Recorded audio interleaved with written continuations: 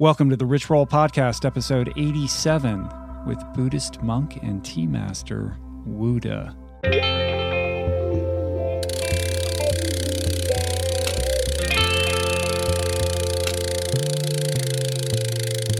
The Rich Roll Podcast. Hey everybody, how y'all doing? Greetings. I am your friendly neighborhood podcast host, Rich Roll. Welcome to my show, the Rich Roll Podcast, which I affectionately call the hashtag RRP, my internet meme-worthy pet name for the show. All right, you guys, I'm going to make a deal with you. Are you ready? Here's the deal. On a weekly basis, and for free, I might add, I commit to bringing you the best, most forward-thinking, paradigm-busting minds in wellness, fitness, athleticism, creativity, diet, nutrition, art, entrepreneurship, personal growth, and spirituality, and the tools, the knowledge, the inspiration you need to take your life to the next level. In exchange for this, you will do the following. You are going to take all this in, you're going to synthesize it, you're going to ruminate it on it, you're going to ponder it, you're going to write about it, you're going to dream about it. Maybe you'll share it with others, and then you are going to put it to work. You're going to use it to uncover, discover, unlock, and unleash your best, most authentic self. Deal? Do we have a deal? I think we got a deal. Good deal. All right. Wu De. Wu De. Say what? Wu De? What is a Wu De? Rich, I've been enjoying your podcast so much lately, but I think maybe you might have lost the thread this week. What is going on here? Patience, you guys. Interviewing well-known people is really fun, I admit. It's always cool when you have a celebrity or a quasi-celebrity on the show, somebody with a big following, etc. But you know what's really cool and what's way more fun and what gets my juices flowing is introducing you guys to people you ordinarily or most likely would never discover on your own or possibly never even hear about. But people I've had the good fortune to have in my life who brim with wisdom and experiences and a unique and compelling and sometimes iconoclastic point of view. All in all, people I think that we should all know. And giving these people a microphone is the best. I love it. And Wu De is one of those guys. One of those guys. You see, we have this friend. He's called Colin Houdon. And Colin is an interesting cat. He's one of those Renaissance type guys that has traveled the world and knows all kinds of fascinating people and finds intrigue in paths left of field and always has amazing stories. And he's really, he's been a good family friend for many, many years at this point. And he's currently studying Chinese medicine here in LA. And the interesting thing that kind of brings it back to today is that Colin's biggest passion is tea. It's kind of weird, right? Like tea? Like who's fascinated with tea? Like what is so interesting about tea? At least that's what I thought at the time or what I used to think. And the story goes like this. A couple years ago, Colin was running a tea house in Venice called Temple Tea. If you read my blog post on Tim Ferriss's site on superfoods, it posted like 2 years ago. It was a long time ago. But if you did read it, maybe you would recall that one of the superfoods that I listed was Pura tea. And you might also recall that in describing my experience with Pura tea, I gave Colin and his tea house, Temple Tea, a shout out in that post. And anyway, Colin invited us down to experience a traditional Chinese tea ceremony at his tea house. And to be honest, at the time, this was a while ago, I wasn't sure I was all that interested. I was open, but I was like, I don't know, what is this all about, really? I didn't really know what to expect. And long story short, it ended up being an incredible, amazing experience. It was a group of about 8 of us that gathered around a low-slung table as Colin carefully and quite deliberately served up this Pura tea, which is considered a powerful healing and somewhat medicinal brew, aged from ancient living Chinese tea trees, and he served it up with exquisite precision and a dedication to ceremony. All told, it was about 3 hours that we spent in total silence, no talking, as Colin prepared the tea, poured it. He would pour it in all 8 cups in a row and then push the cups out to us individually. We would silently drink the tea, push our cup back, and he would repeat the process again and again and again in a kind of wax on, wax off sort of way. And it seems odd, and it's very difficult to kind of articulate it, but it was a powerful and sort of indescribable experience. It was incredibly meditative, it was mesmerizing, it was calming, and it was transformative. It was followed up by Colin answering questions about what he was doing and why he was doing it, and educating us on the finer points of tea and tea ceremony and what this was all about and what it all means. And at the end, I felt like I just spent a week in a spa. It was extraordinary. And ever since that evening, I have been converted and have gotten much more interested in this world and learning more about it. And so has my wife and our kids. Tyler, my oldest, who produces this podcast, he even celebrated his birthday at Temple Tea 2 years ago, and he loves it. Temple Tea doesn't exist anymore, and we get into that a little bit in the podcast, and that's a little bit of an aside. But in any event, last year, Colin asked us if we would be interested in meeting and enjoying another traditional tea ceremony, but this time with a true tea master visiting from Taiwan, this Zen Buddhist monk called Wuda, right? And I said, sure, cool. Why not, right? Like, I'm down with Zen, and who doesn't want to meet a guy named Wuda, right? So we were going to do this at our house, and Colin shows up at our house along with his tea enthusiast friends, Brandon Boyd. Yes, that Brandon Boyd, the Brandon Boyd of Incubus, and Brandon's lovely girlfriend, Balin, and this guy called Wuda. So suddenly this little event at our house has taken on a distinctly super cool flair, like Zen plus tea plus rock and roll, if you will. Tea ceremony with a rock star, And as an aside, and for the record, and because you probably, maybe you're wondering, Brandon was, it was an honor to meet him, and he could not have been more gracious or cool. He was intelligent, thoughtful, and seriously passionate and knowledgeable about tea. And incredibly generous as well. He even gave Tyler some of his artwork for his birthday, which was pretty darn awesome of him. And if you want to get a solid glimpse of the real Brandon, I suggest you listen to his interview with Bret Easton Ellis on Bret's podcast. It was about, maybe 6 weeks ago or something, but I'll put a link up in the show notes to that. I highly suggest you listen to that interview. Brandon is a very thoughtful, cool guy. Anyway, it was an inspiring evening, and from the moment that I met Wuda, it was undeniable that this guy was the real deal Zen. It was the way he carried himself with humility and serenity, yet with this profound sense of self and this profound sense of purpose that left me with my own profound sense that this guy knows stuff that I don't. This guy's got some crazy mad wisdom, and this is a guy that I could definitely learn things from. By way of background, he was born Aaron Fisher in the United States, but he was a guy who was drawn to the East from a very early age. And after studying philosophy in college, he traveled the world and ultimately settled down in Taiwan, where he currently lives and where he has since become a Buddhist monk, steeped in the sutras and wisdom of that tradition, as well as a tea master.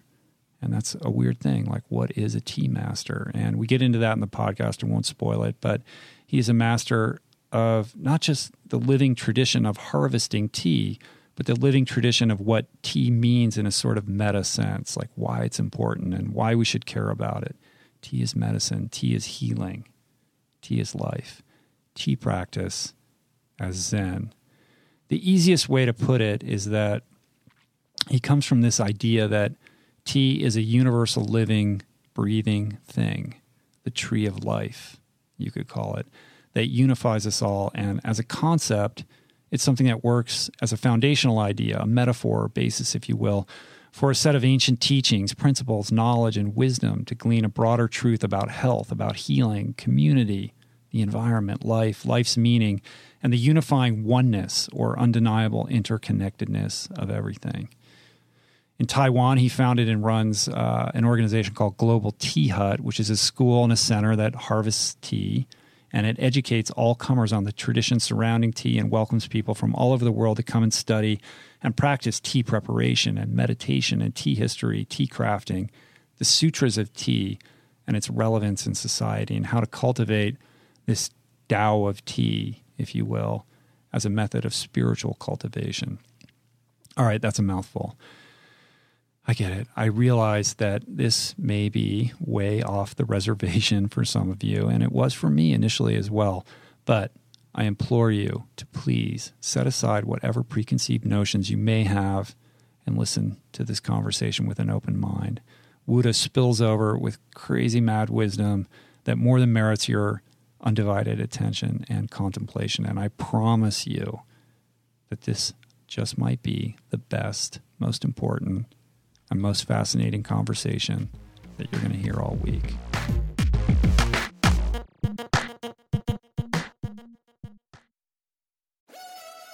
We're brought to you today by On. I am a total gearhead. I love researching the latest technology for the sports I enjoy. And I've learned that people often overlook apparel. But what you wear isn't just clothes. It is, without a doubt, technology. Technology that can make or break a performance. And I can tell you, after spending 2 full days meeting with the apparel wizards at On Labs in Zurich, that On is innovating in this space like no other, with next-gen premium fabrics and just this heightened level of sophistication and precision and testing and development and intentionality previously unheard of that puts them just miles beyond the competition. I've been rocking On's high-performance running apparel, including the long tees, the weather jackets, even the climate jacket, all super lightweight, tailor-fit, built to move, and just gorgeous to get you out and get it done in fleet-foot comfort, no matter the weather. I'm super proud to be a brand partner with this impressive team, from increasing product sustainability to improved energy return and impact protection. Truly Swiss innovation at its finest.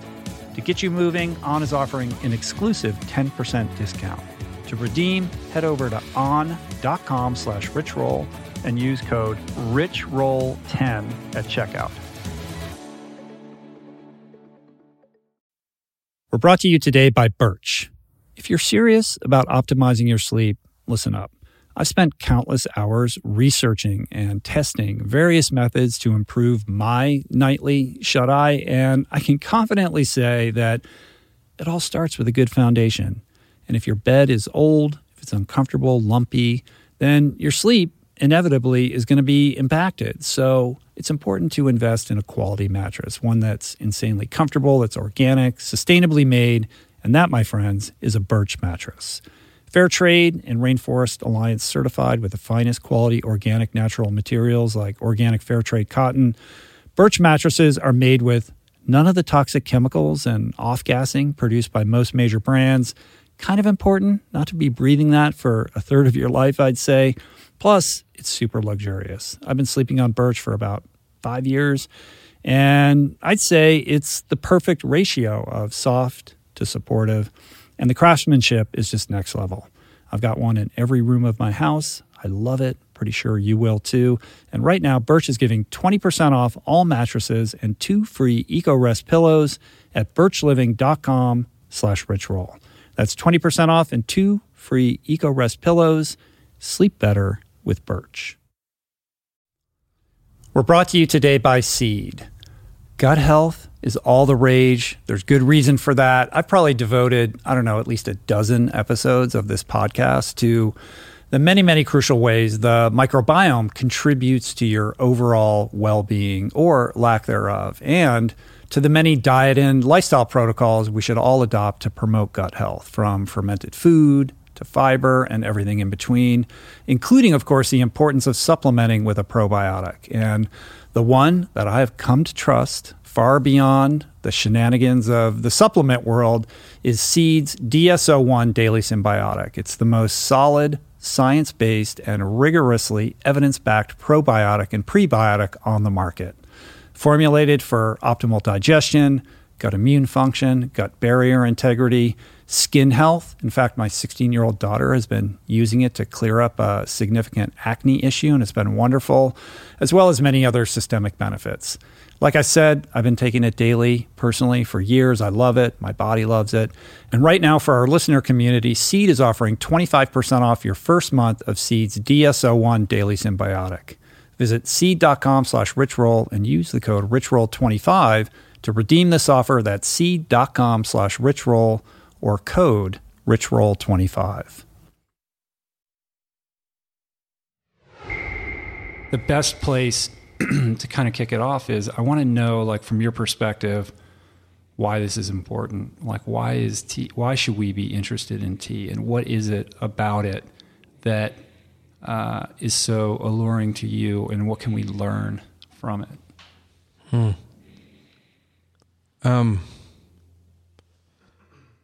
There's the aspect of it that is kind of there for anything, which is that it's about your love for it.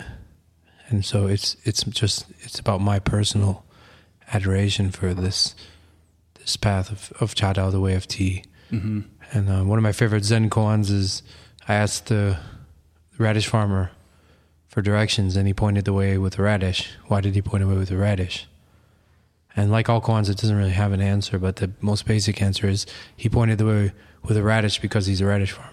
And so if you ask a man of tea for directions, you get directions through tea. Mm-hmm.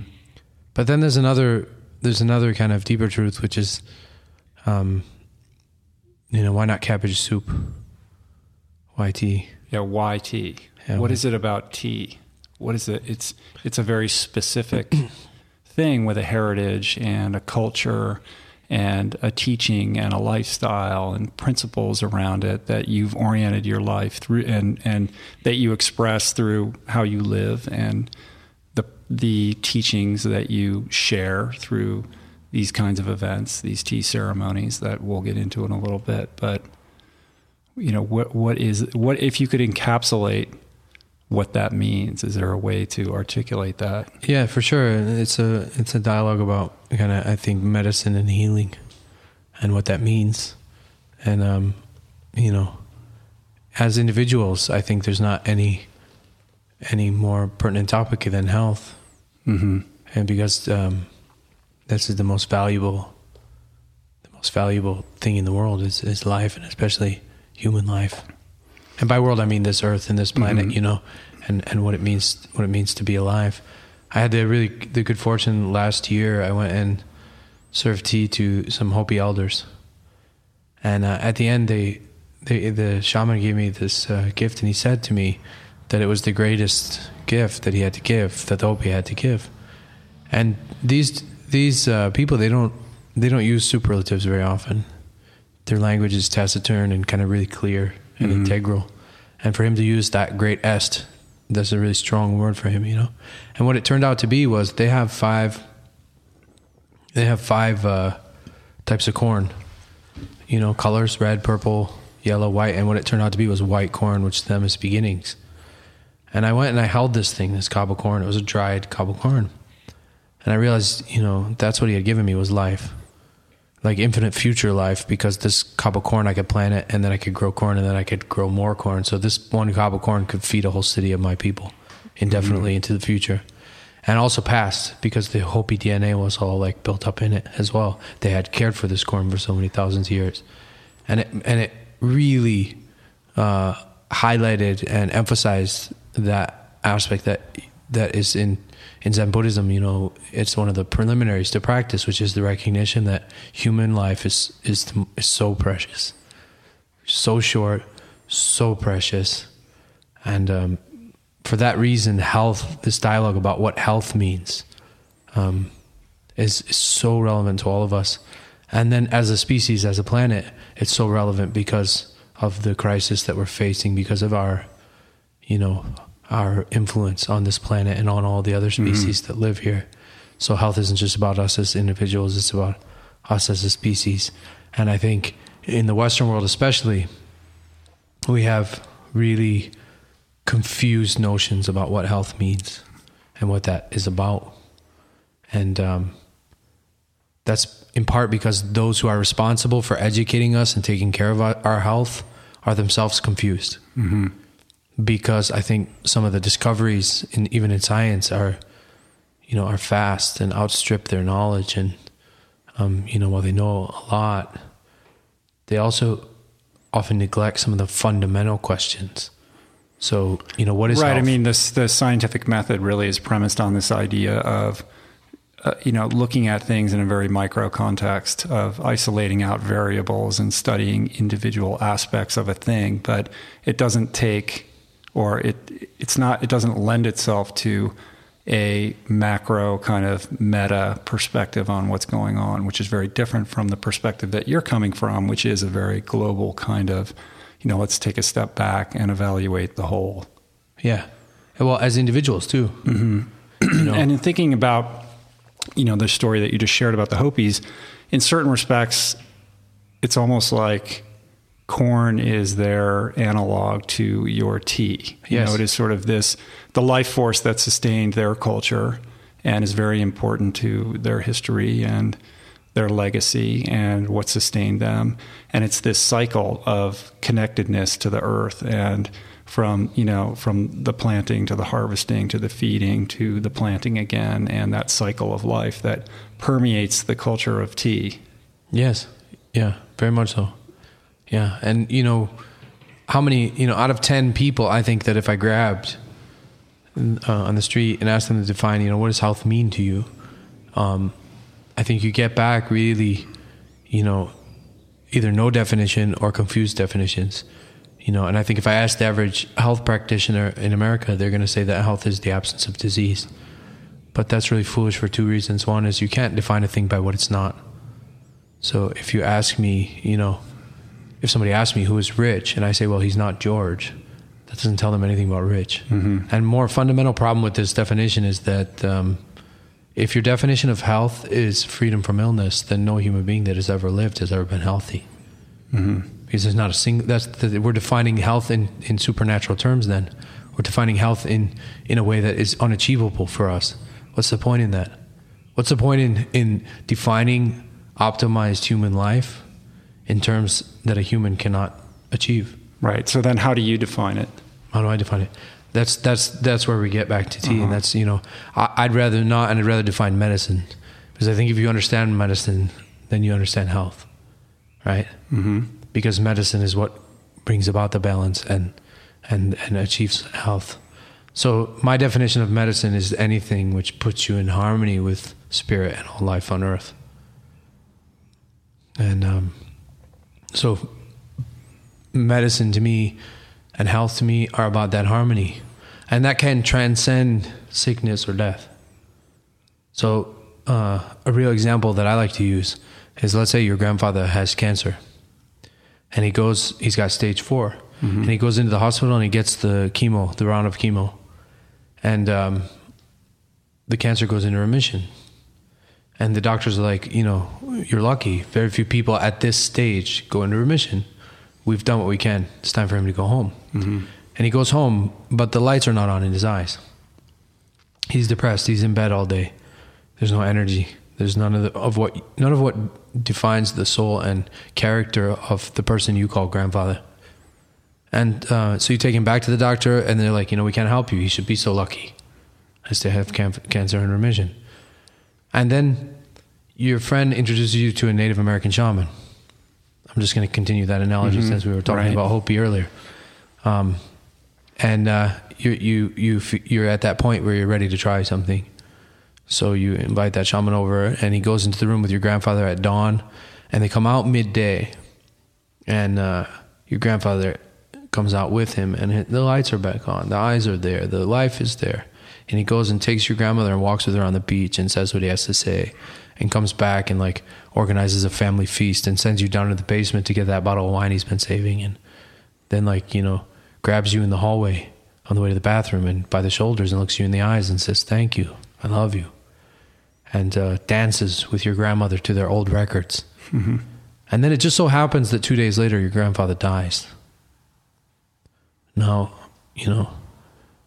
according to the mainstream definition, or the definition that I used earlier as health in opposition to sickness and death, that ritual not only failed to heal him, it potentially killed him. Mm-hmm.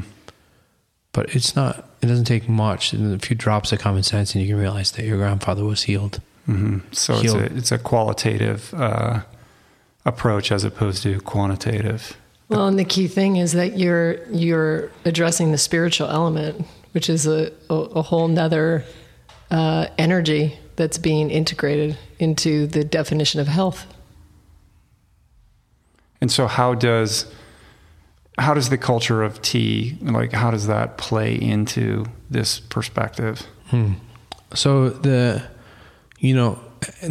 harmony puts you in harmony with spirit and with all life on earth, and or puts you in harmony with Tao and all life on earth, whatever words you want to use, it's not so important. So one of tea's most ancient names is the Great Connector, and to me, connection is just a synonym for harmony.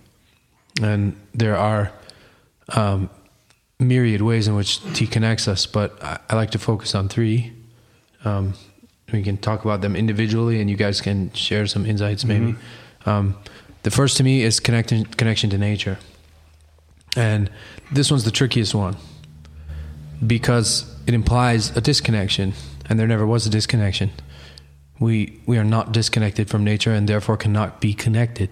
A lot of times I do workshops around the world and I start them with a question, which is a trick question. I ask people, I want you to get up and I want you to touch the nearest earth. And people get up and they touch plants, mm-hmm. and they touch the ground. And I tell them that this workshop's about reestablishing the feeling that will allow you, when someone asks you to touch the nearest earth, to touch your own face, because I'm earth. And so what has been lost is not the connection to nature. What has been lost is the feeling of connection to nature. They're different. Yeah, and conscious awareness of that. Exactly. And that's because our ancestors, they grew all their own food, and they so their food came from plants, and their houses were made of plants, and their clothes were made of plants. And in those days, no hospitals. So when you're sick, you got two choices: magic or plants. And so their dependence on nature was tacit, and it was there in every day. And we now live in mind-made cities and take mm-hmm. chemical medicine and processed food and synthetic clothes, et cetera, et cetera. And so the feeling of connection to nature is not there. And what tea does is, when you're drinking tea, that tacitness returns, that feeling of connection returns, because in this liquor, in this brew, is earth and minerals and water and mountain. You're drinking the weather. The tea from season to season is completely different. Mm-hmm. So you're literally drinking the weather. And the thing, these trees aren't just connected to the earth, to what's down there. They're also connected to what's out there, because they're pulling in sunshine and moonshine and starshine, and through photosynthesis, converting that into energies that we can synthesize. Mm-hmm. So through them, we communicate to the sun. And this is a very real connection, and we can connect in this way. And so connect doesn't really mean disconnect and reconnect. We are nature. So you can hear the feeling. We've lost the feeling of connection to nature by even the way that ordinary people talk when they say, I have to get out into nature, as in leave the city mm-hmm. in order to feel what they're saying. Essentially, in the structure of this conversation, what they're really saying is, I need to leave the city in order to feel connected to nature, right? But in the city, you are nature. You never were disconnected, right? What is it qualitatively about tea? I mean, I suppose you can make the same argument that if you eat a kale leaf or you eat anything that comes out of the ground, that you're taking in the weather and the sun and the photosynthesis and all of these same things. But Absolutely. There's something different about, qualitatively distinct about tea. Yeah, and tea helps you feel all those other things too. That's because that's the real love. That's the real. Mm-hmm. That's it. So what it is about tea, there's a digestible and an indigestible version of this. The digestible version is that this plant grows up very high in the mountains, and it has one of the most complicated root structures of any tree. There are others with equally complicated, but it has deep, deep, deep roots. A 5-foot tea tree has 30 foot of roots. Ancient tea trees have more than 100 meters.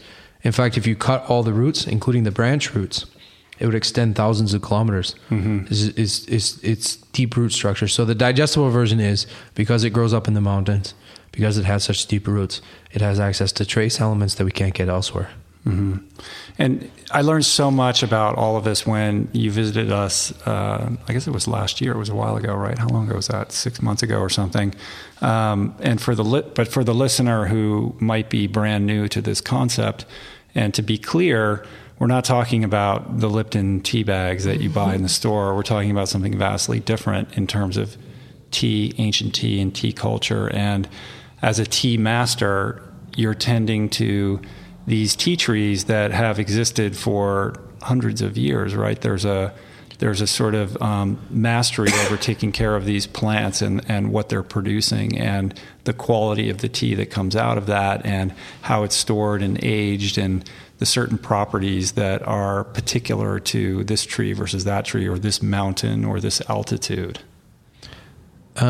Is that definitely? Is that fair? I mean, or like, I don't want to mischaracterize what. Yeah, I mean that's kind of opening a whole nother thing that I think we can talk about in a little bit. It's because you're talking your about tea versus sort of factory. Yeah, I mean, there's definitely the quality of the herbs is definitely apparent in the healing properties. I mean, the production and the way that the herbs are made and where they come from and what kind of trees is relevant. But to finish what I was saying, and then we can come back to that topic because it's a big one and it's something that I think we should discuss because it's really important. I gave you the digestible version. I'd also like to give any listener the indigestible one. Sorry, I want to go a little deeper. No, that's a really important topic. It's awesome. And really, and we'll get to it. The indigestible version, though, is that this plant is an avatar of love. It's a manifestation of Mother Earth's love for us. And, how else would she show her love for us than to create the medicine that we need? That's how she speaks. She speaks in life. She speaks in DNA. She speaks in the creation of plants. And so what I'm saying is that most plants have their own business. They scientifically evolved to fill a niche in a local ecology. Mm-hmm. This plant arose to be human. That's it. It was the plant kingdom seeing us. And of course, there's not a species on this planet that doesn't know we're here. We're incredibly noisy. and the first most consumed substance on this planet is water, and the second is tea. And there's maybe nothing in this earth going back in history that has had so much human consciousness devoted to it. Mm-hmm. This practice goes back 15,000 years. It's older than the pyramids. And nations and economies have been the entire global economy was built on it. And the Chinese empire, there's an old saying which is that tea doesn't belong to China, China belongs to tea. And the entire British Empire was built on it. America's independence was founded by throwing it in the ocean. A resistance to this. Yeah. So I mean, it definitely is involved in all of that.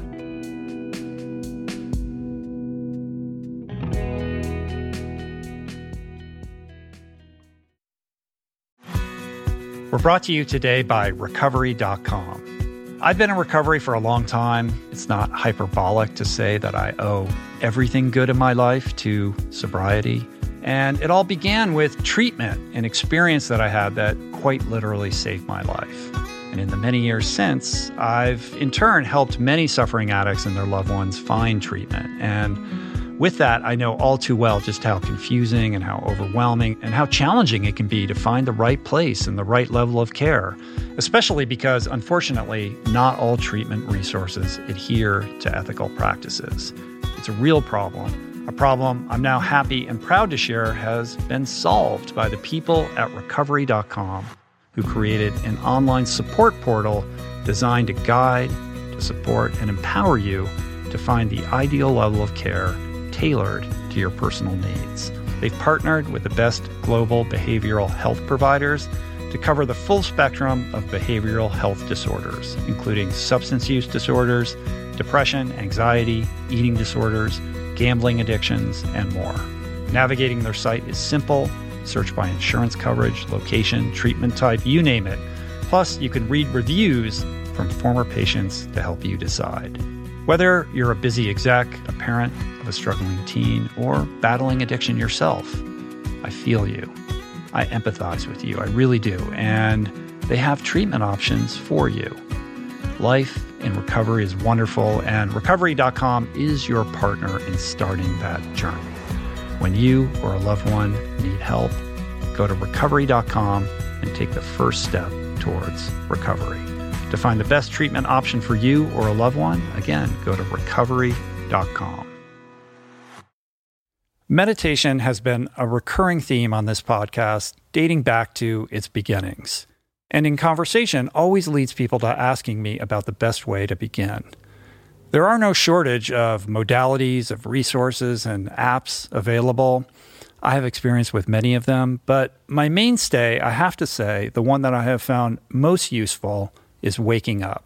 It's this unique treasure trove of wisdom that has become so important to my daily routine that the app finds itself right in the dock of my phone for immediate fingertip access.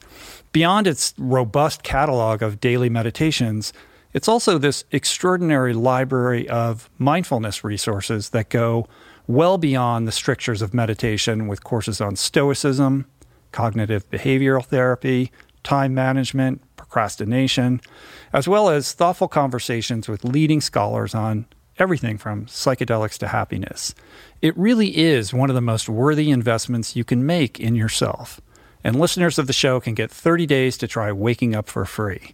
Plus, you'll save $30 on the in-app price. If price is a concern, Waking Up offers the app for free, astonishingly for anyone who can't afford it. You can find the links on their website to get a full scholarship right now. Just go to wakingup.com/richroll to start your free month today. That's wakingup.com/richroll. What is the meaning of life? What happens when we die? What is our purpose here? If, like me, you ponder these delicious existential questions, I have got just the thing for you. It's called Soul Boom. It's a podcast hosted by everyone's favorite best friend and my friend, the deep thinking and deeply hilarious Rainn Wilson, where he communes with intellectuals and entertainers, theologians and philosophers in intimate exchanges that tickle the mind, heart, and yes, the soul. Subscribe to Soul Boom on YouTube or wherever you get your podcasts, and explore other groundbreaking series at voicingchange.media.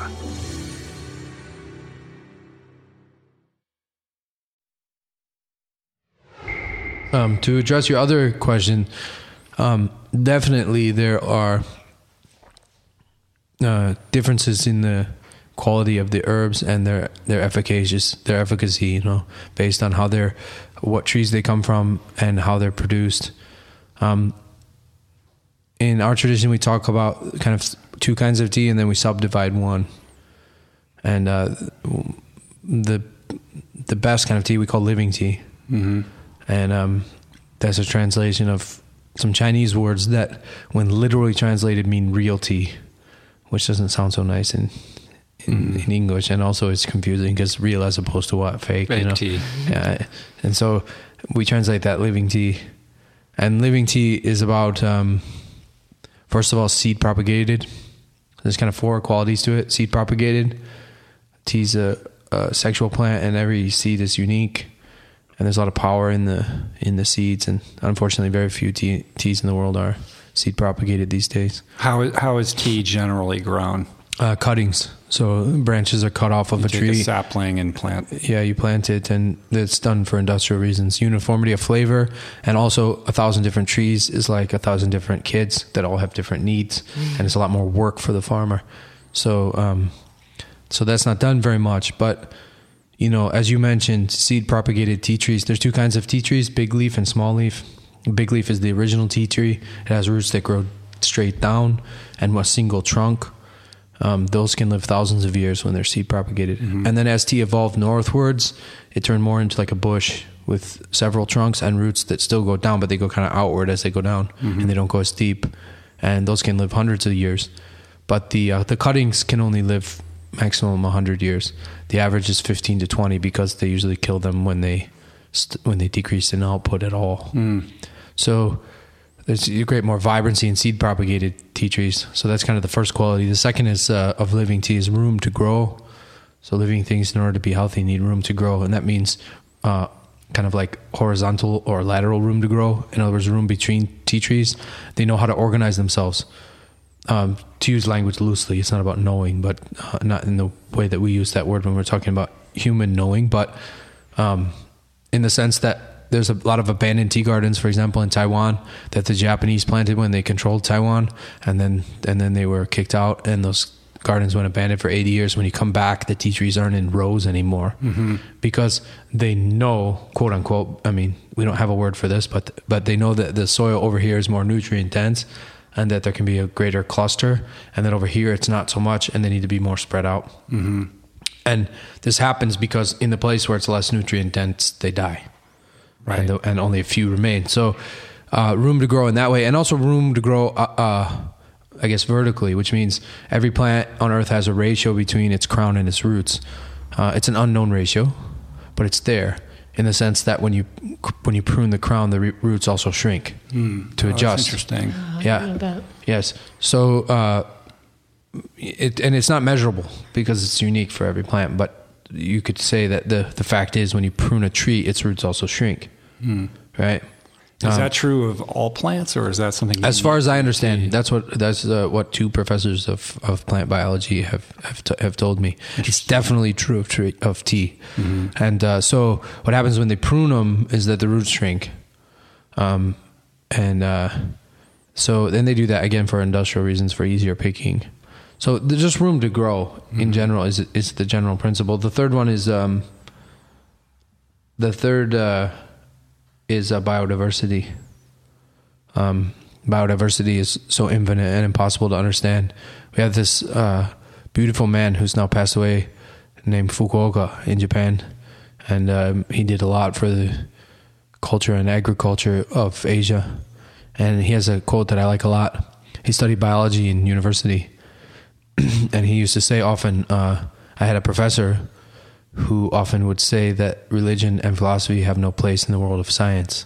And one day, some 20 years later, I was walking in a field of barley, and I realized science has no place in the world of barley. And he was speaking to the fact that controlling some few amount of factors doesn't recognize the infinite connections. There's a beautiful video on the internet on YouTube, and a beautiful group of studies out of which that small video came, recognizing the effects that the reintroduction of wolves had on Yellowstone Park. In 1995, there was a reintroduction of a small group of wolves. Oh, and how it started to reforest, right? It changed everything. The video is called... That's the video I sent Mathis. Yeah. I know exactly what you're talking about. Yeah, the wolves changed the rivers. Yeah, the rivers, that's right. Yeah, so essentially there was too many deers and they were grazing everywhere. And not only did this group of wolves start eating the deers, but the deers started changing their own migratory habits and started avoiding certain areas of the park completely, because those were areas where it was easy for wolves to catch them. In other words, valleys and gorges. They started avoiding those places because they're dangerous, which means that in like only 5 years, the size of the trees and plants in those areas quintupled. And as the trees grew up, birds came. As the birds came, then other animals came, and then, it's just this, and you get to the point where it's like, then the rodents start coming back, and as the rodents come back, the hawks come back. As the hawks come back, the eagles come back. As the forest grows, the rivers maintain their banks more, and they stop pooling, and so just this introduction of these few amount of wolves not only changes the entire ecosystem, every single living thing, brings beavers to the river, and they're also ecosystem changers, but it also changes the geography of the land, right? And so in completely unpredictable ways. We can't control that. So biodiversity is necessary. In what way does the snake affect the tea tree and the bumblebees and the infinite microscopic organisms in the soil? The only way to answer that is to say in what way. It's the wrong question, because the question is, in what way does it not? In what way does it not? Yeah, exactly. None. Almost. So biodiversity is the third one, and the last one is then in Chinese, the character for tea is composed of, Chinese words are composed of parts that are called radicals. So the top radical is the radical for herb, and the bottom radical is the one for wood, and then right there in the center is man. So as I told you already, the indigestible version is that this is an avatar of love. It's love. it's a conversation between man and nature. Tea is. And so where's man bringing that conversation? In living tea, it's about connection to nature, and that's that first big connection that we're talking about, you know. That all this talk is kind of nested in, you know, that I started with, and that's about, you know, recognizing, you know, when I ask you, do you love your children? You say, of course. Well, your daughter's body is 75% water. Mm-hmm. How do you love your daughter without loving water? Right? There's an old Sufi saying like that, which is kind of like, let us not call the love of a mother for her children love. Let us call that biology. Because even raccoons do that.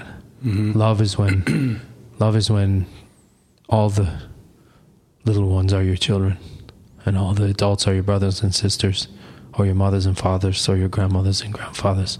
That's love. That's what Jesus was talking about. Mm-hmm. That's what the Buddha was talking about. That's love. That's when you see that your daughter's body is water. And what water she consumes is her. Is her. You see? Mm-hmm. She is the water. Mm-hmm. She's in the clouds. Because what's in the clouds today is in her tomorrow. And I mean that not metaphysically, but physically. Right, literally. Literally. Quite literally. Quite literally. And so when we're connected to nature, that love, that's what that feels like. That feeling, when that feeling returns, that's what it feels like, you know. And so this is what we call living tea, all of these things. When that conversation is right between man, so you got seed propagated, you know, room to grow, biodiversity, and that right conversation. But this living tea has a problem, huge problem. It sounds awesome, every detail, but there's a big problem with it, which is that there's not enough. If all the tea in the world was produced in that way, millions of people would not have tea. Mm-hmm. I don't want that. So we have to compromise. This is 2014. If you didn't want to compromise, you wouldn't have incarnated in this time. It's a time for working with compromises, you know. I want everyone to have tea. So on that we can call that, another word for that, we can say that's a garden tea. And then on the other hand, there's plantation tea. And the aim of plantation tea is to increase yield. That's what the compromises are about. They're about increasing yield to provide tea for larger amounts of people. So how do we responsibly make those compromises?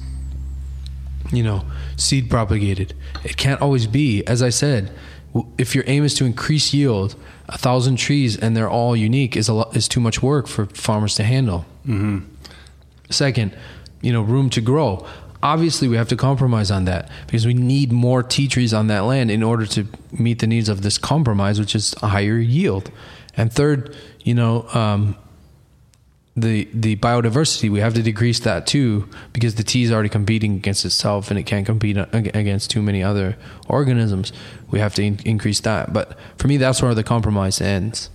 Because when you start compromising that fourth one, which is the dialogue, when the person starts to maintain an attitude of greed and of taking from nature rather than approaching with gratitude, then in come the agrochemicals. You know, it's a way of how that happened. The energetic result of that conversation going off is that, you know, in come the weed killers and the pesticides and the chemical fertilizers, and they betray the whole reason for why I'm willing to compromise in the first place. Because, as I said, I want to compromise so that everyone can have tea. Mm-hmm. And those chemicals make the tea unsustainable, which means they provide a higher yield of tea in space, but they don't provide a higher yield of tea in time. So 100 years from now, those farms go fallow, and the tea lovers of 100 years from now don't have any tea. And so when I said I'm willing to compromise so that everyone could have tea, I include future generations. Mm-hmm. I want your granddaughter to be able to drink tea and her daughter to be able to drink tea. So we need some plantation tea, but it needs to be grown responsibly, ethically. It needs to be grown in a way that doesn't harm people and the environment. We need to, you know, we need to start recognizing that, and we need to shift all these things. And this is where tea makes a big impact in the world because it's the second most consumed substance on earth. If it goes green, that can be an influence and an example to all kinds of agriculture. And this is what needs to happen because as a species, there's no magic pill. There's no technological invention that can save us. It's very, very simple. A very simple thing is this: enough of us. And I don't know what enough means. 51%, 60%, 80%, 100%, I don't know. But enough of us have to start to want different things. We have to want different things. Mm-hmm. And when we want different things, our value systems shift. Well, a couple observations on that. I mean, I think that people feel disempowered. They feel powerless. And so whether or not they want different things, they feel like they don't have the opportunity to make that demand. You know, there is an emasculation. And I think it is important. It's mediums like this where I think we can start to convey the idea of giving the power back, and the idea that you can vote with your dollar, and the idea that there are ways to organize and make yourself heard. And, you know, you don't have to be kind of a victim to these energies and forces. And when I mean that, I mean economic forces or governmental forces or commercial forces or what have you, that in so many ways kind of dictate the structure of our lives. And, you know, just in listening to you, which that was beautiful. Thank you, by the way.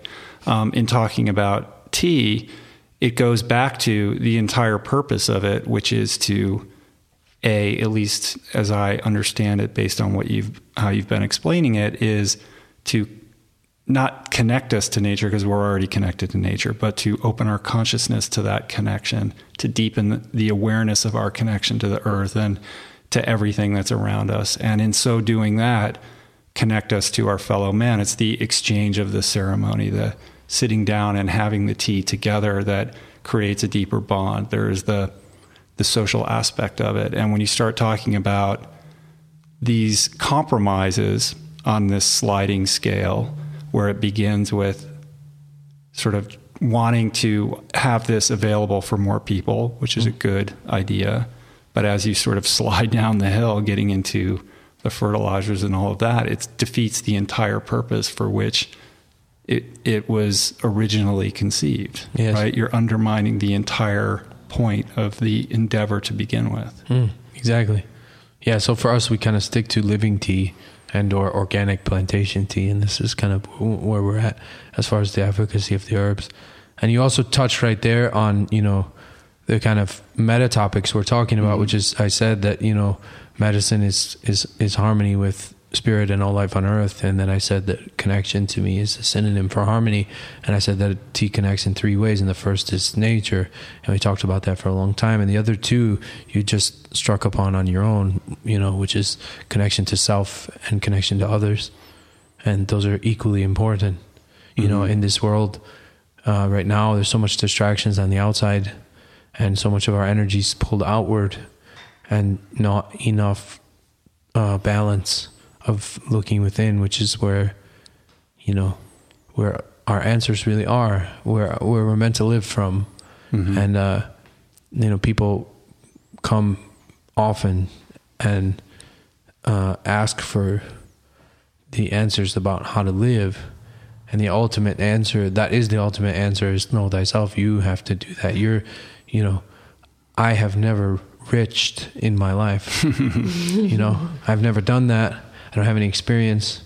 And meanwhile, you know, you're the world's leading expert on richology. And you've got the answer. You've got the answers. So, you know, tea, and obviously, I mean, think about it. Tea obviously, so apparently is a path from the outside to the inside. It so obviously leads inward. You pick up a bowl of tea with two hands, you start to drink it, and you're now focused on aromas and flavors in your mouth. And then it goes down and you're focused on psychosomatic changes in your body. And then, you know, and then now you're inward. You're into a meditative state. There's an old saying in Chinese, which is Cha Chan Yi Wei, which is essentially tea and meditation are one flavor. So tea and meditation are the same. You know, I've been practicing meditation for decades and teaching it for 15 years. And if somebody stopped me on the street and said, define the meditative mind in as few words as possible, what is the meditative mind? What does that mean? I would say calm and awake. That's the meditative mind, calm and awake. And how does tea make you feel? Calm and awake. And so there's a very real way in which tea connects us to ourself. And then you touched on, you know, my personal favorite of the three, which is connection to others. and about that just, sharing the most simple gifts. You go into homes all over this world and you get free tea. Tea is about hospitality. It's about connection to others. It's about offering something without nothing in return, without wanting anything. It's about looking somebody in the eyes and saying, I see you. Mm-hmm. I care about you. Let's, even if it's just a chat, let's be together, really be together. I'm frightened when I see young people out on their first, second date, and you can tell the romance is young, and you watch them, and for 30 minutes they don't look at each other. They just look at their cell phones, mm-hmm. And there's not a connection anymore. And these devices and the increased invention of social media devices are supposed to bring us greater connection, but they seem to also isolate in a certain way. And it's not the technology, I'm not an anti-technology tirade. It's just... It's our relationship to the technology. It is. Every machine you own... Of course. Every machine you own, every single one comes pre-installed for your convenience with an on-off switch. They all come that way for your convenience. We never shut it off. Well, they're very addictive. Well, T can remind you. T can remind you. I have a lot of students who have families, and the families are all moving in different directions, and because of these devices, connection sometimes difficult. It's not like, when I grew up, there was only one rule in my house that was like iron. There was, of course, a lot of rules, but the one rule that was iron was that dinner was at 6:00, and there was no getting out of that. You could trust me. I tried calling and saying, there's a football game and it was just like the answer was dinner's at 6. Click. You had to be there. That was the time to be together with the family. And so a lot of that's gone, and that's just a part of the world. And it's no point in like going back or saying those were the days. But the T space is a space where we can shut some of that off and we can be together. And tons of people that I know, hundreds, have found that it really works. That it really works. Because it relaxes us, it calms us, it helps us set down some of our masks, and it helps us to make a heart space.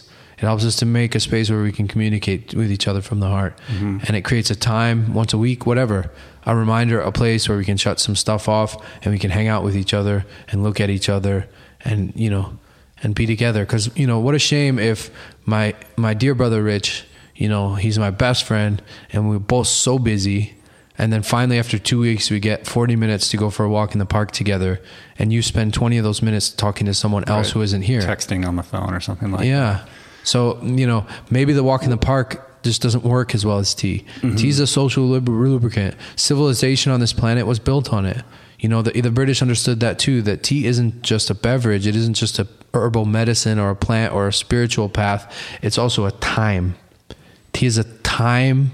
For them, it was 4:00, but whatever. It's a time in which you set down the world. Mm-hmm. You set down the world. This is a concept that Asian civilization understood very clearly, and that has been lost even there, and maybe never understood here, which was the idea that in their language, the idea that you could temporarily ordain as a monk or nun. So that could come in the form of a young man going for a year into the monastery and then leaving. It also came in another form, which was like a businessman building a Zen garden in his backyard. And in that garden was a hut. And once a week, when he's free on a Saturday or whatever it was, he goes into that thatched grass hut. And for those 2 hours, he's a hermit up in the mountains. Mm-hmm. And he releases all worldly attachments for those 2 hours, and then obviously comes out of there so much more equipped to deal with his daily life and all of his situations and all the vicissitudes of life. And so tea is very much that space. It was also a space of social equality long before social equality was even twinkling in the eyes of any society on earth. One of the first, actually the first writing that we have, or the oldest writing, I should say, the oldest writing that's still extant. Whether it actually is the first or not, who knows? But the oldest one we have is a book by Lu Yu, The Classics of Tea, and in there he says in the morning when I take my tea, that's the only time of day that I can rest assured that at that moment, I'm doing the exact same thing as the august emperor himself. Mm-hmm. That's really cool. That's interesting. And in Japan, which was such a stratified society, the tea space was the only place where people of different class could hang out together. So it was culturally acceptable to share tea with somebody from a different caste. Yeah, and there's ways built into all the tea ceremonies that emphasize this point of temporary ordination. You want to hear my all-time favorite tea story? Yeah, yes. Well, because it highlights this truth. Yeah, for sure.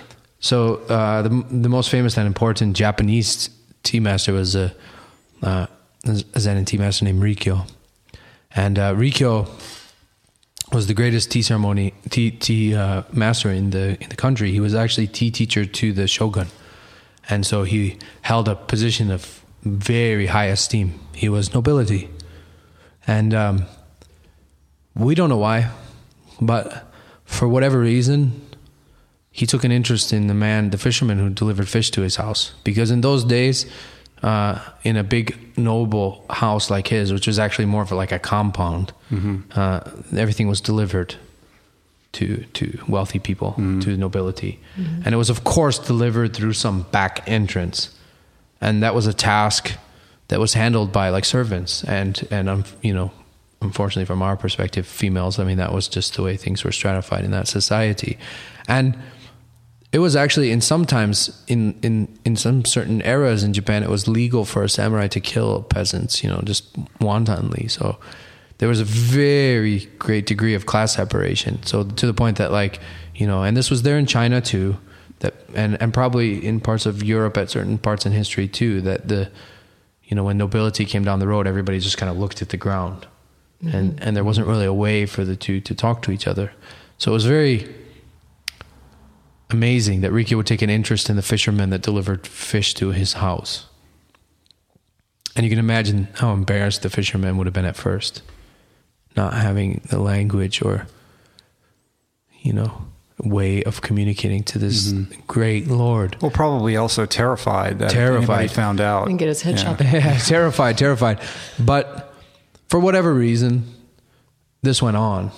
And after enough years, the fisherman grew comfortable, and to the point where Rikyo could ask him about his wife, about his kids, about the fish today, and he didn't look at the ground anymore. He would chat back to him, at least there in the kitchen, off the road. They became friends, and over the course of a few weeks, then Rikyo noticed that something was bothering the fisherman, something on his mind. What's going on? And finally said to him, what is it? You can tell me. We're friends. What's going on? And you can imagine the fisherman in a nervous way, maybe, playing with his clothes or something, looking down.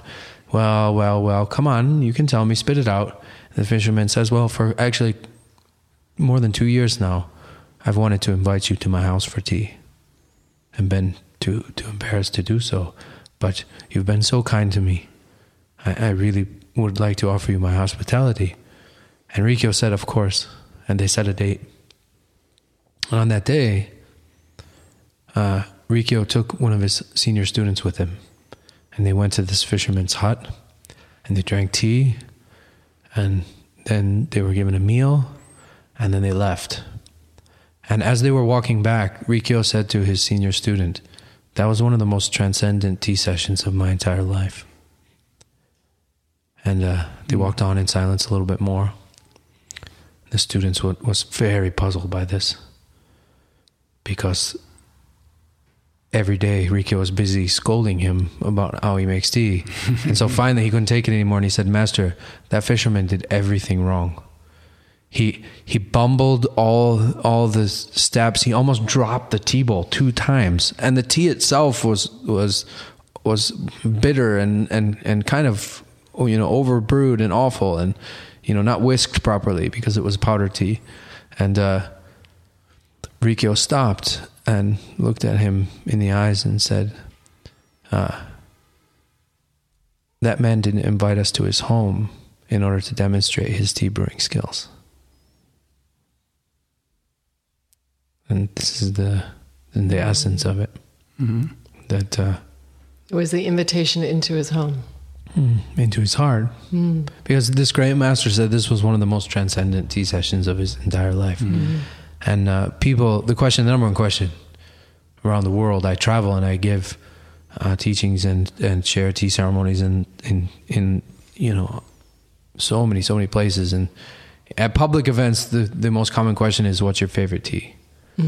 And my answer is always, and it's still the answer, it's not a witticism, it's the true answer. The answer is tea prepared with love.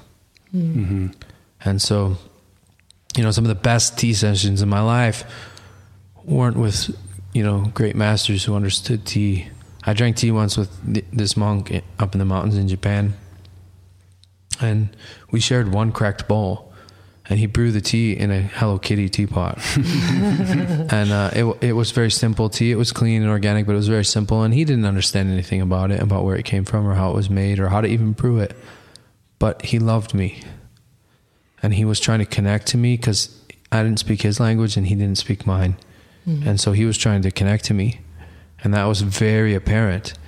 And this is another way in which this medicine is so profound. And why, to me,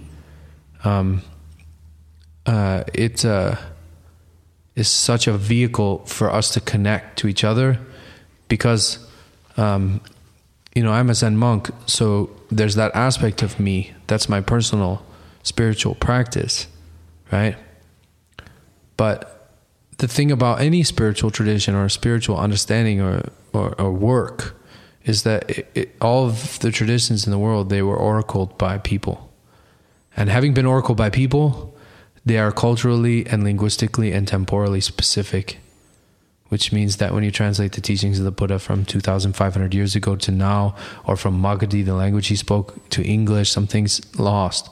And also, being conveyed in language means also concepts, which means you can agree or disagree with the teachings of the Buddha. You can believe in the teachings of the Buddha or not, or the teachings of Jesus, or whomever. But these sutras are written by nature, and they're written in the leaves of a plant, and they are inconceptual and non-verbal, so that you can say, I don't want this bowl of tea, but it's fundamentally absurd for you to say, I don't agree with it. You can't say, I don't believe in this bowl of tea. How can you do that? And you can't, this is, I guess what I'm saying is that if you put a Buddhist, a Christian, a Hindu, and a Muslim in a room and they talk about their worldviews, they'll argue. If they go in that same room and drink tea and talk only about tea, they come out brothers, they come out hugging. And I've seen it. Because, we have a tea center with hundreds of visitors from around the world and of all denominations. And, to give you one cute story, we had an Iranian visitor that's come a few times, and he's a Sufi. And, he'll drink tea in the center. And then when teachings happen in the center, he often puts his hand very earnestly on the table and looks around at my students and he'll say, with great verve, what he's teaching is Sufi, right? and I have some family who are Christian, and, when I visit them, they feel the same way. They say, this liquid, this plant, this practice, this ceremony suits their vision of the world too. And I think that's powerful, really powerful. It belongs to everyone. Yes.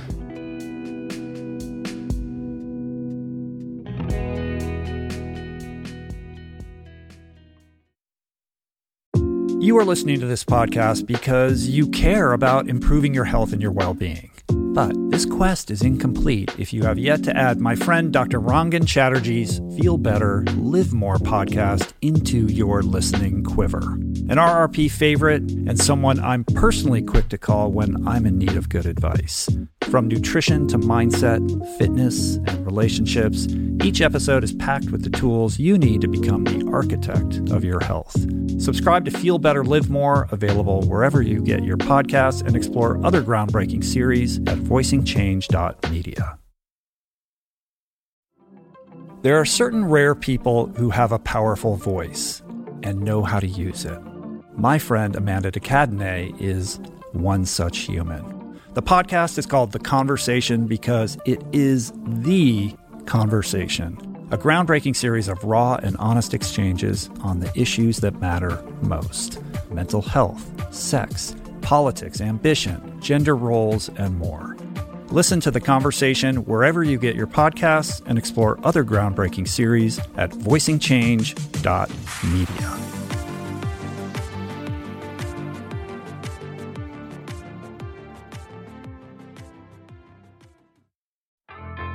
There is so much health information out there. It can feel overwhelming and leave even the most well-intentioned confused about what's what and who to trust. Well, the first person that I call when I'm seeking clarity is my friend and nutrition expert, Simon Hill, host of the fantastic podcast, The Proof. Each week, Simon matches wits with brilliant scientists, translating their evidence-based insights into actionable tools for better well-being. Subscribe to The Proof, available wherever you get your podcasts, and explore other groundbreaking series at voicingchange.media.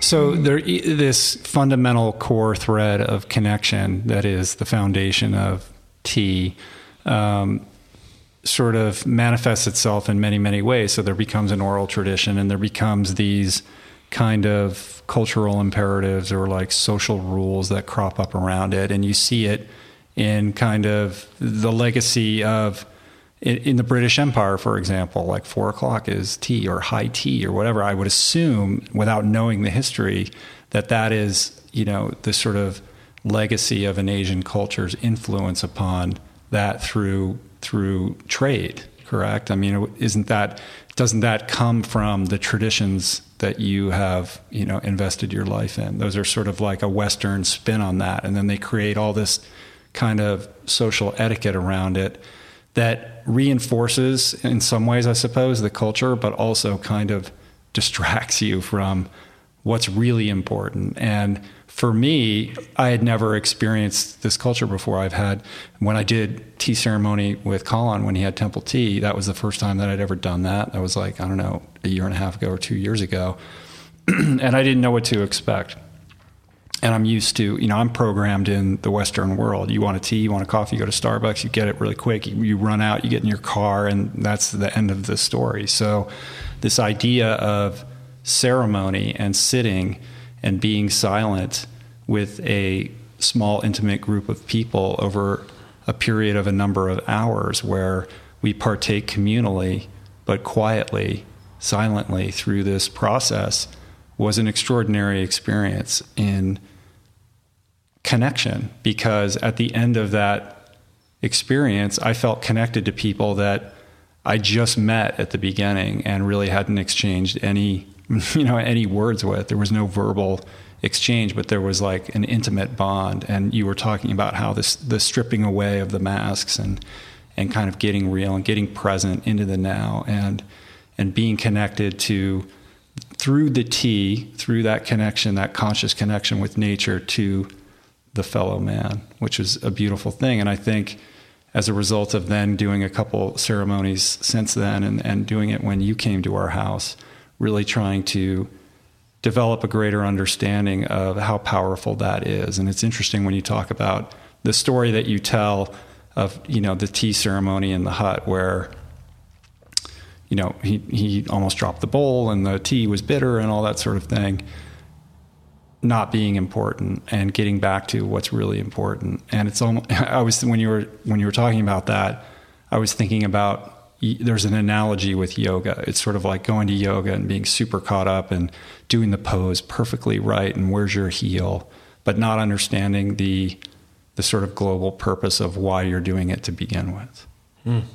And the balance between those two, mm-hmm. Because you have to remember that Rikyo, the very next day, is going to wake up and start disciplining those students again for not doing it right. Yeah. That's funny. So, it's the recognition that there is the form and there's the freedom in the form and the love that's behind the form. Mm-hmm. And, a lot of the ceremonies are being rewritten as they always have been. You spoke about these things coming from Asia, but they're deeper than that. They're deeper than the Zen tradition or the Taoist tradition, and this stuff extends way back. This, as I said, 10, 15,000 years, back to like shaman days, back to tribal stuff, you know, back way beyond where we can even reach. Mm-hmm. So it's deep, and it has evolved in so many ways, and obviously been influenced by all the traditions and cultures that have carried it, and in so many ways. So there is just a magic in this plant that is all that energy and all that devotion and all that practice and all that love and all that, you know, and all the worldly stuff too. Because tea has so thoroughly entered the world. I mean, it's a beverage as well. It's a hobby. It's so many things, and it is all those things. For me, primarily, it's a spiritual practice. It's a Tao. But, you know, my teacher always discusses it in a way that it's like a pyramid, and at the bottom you have beverage, then above that hobby, then above that art, and then finally Tao. Mm-hmm. And then he always quite cutely says that it's a lonely place at the top, but at least we have the best teas to keep us company. So I mean, discussing the tea ceremony, Wu De, then, I mean, you have a very specific protocol that you follow in ceremony. And I know that, I mean, we're talking about the universality of the teas and that it's for everybody and that it doesn't really matter what the teas are, and that's beautiful. But I can say that it is sitting first with Colin, and Colin's a dear friend of all of ours and a student of yours, and we first experienced tea ceremony with Colin, and I experienced firsthand the deep transformation that happens as a result of sitting at the table as all the different steps are gone through, and I'll let you explain that and share that with us in a minute. But what I did want to share is that depending on the tea that we're drinking, the energy in the room, probably whoever's performing the tea ceremony, there were very expansive experiences and also very different qualities in those experiences. And I even had the beautiful experience of taking our homeschool to experience a tea ceremony with Colin. And we had children ages 4 to 13 who actually came in, and one was not so receptive and kind of challenged Colin with some pretty hardcore questions. Like, I think he was like, what is the meaning of tea and why should I care? That was kind of the opening. That's the question. That was the question, man. That's right? Awesome question. Right.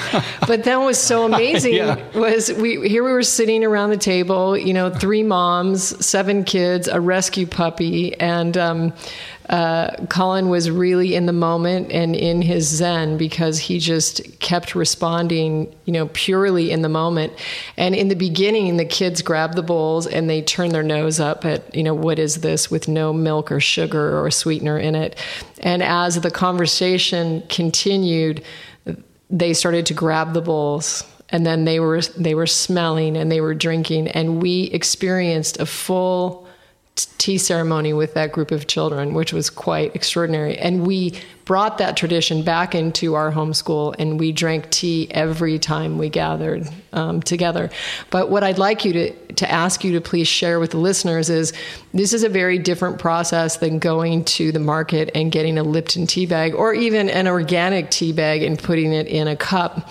There is something deeper, and I do really feel a meditation that can really expand our awareness of who we are at a more expanded place.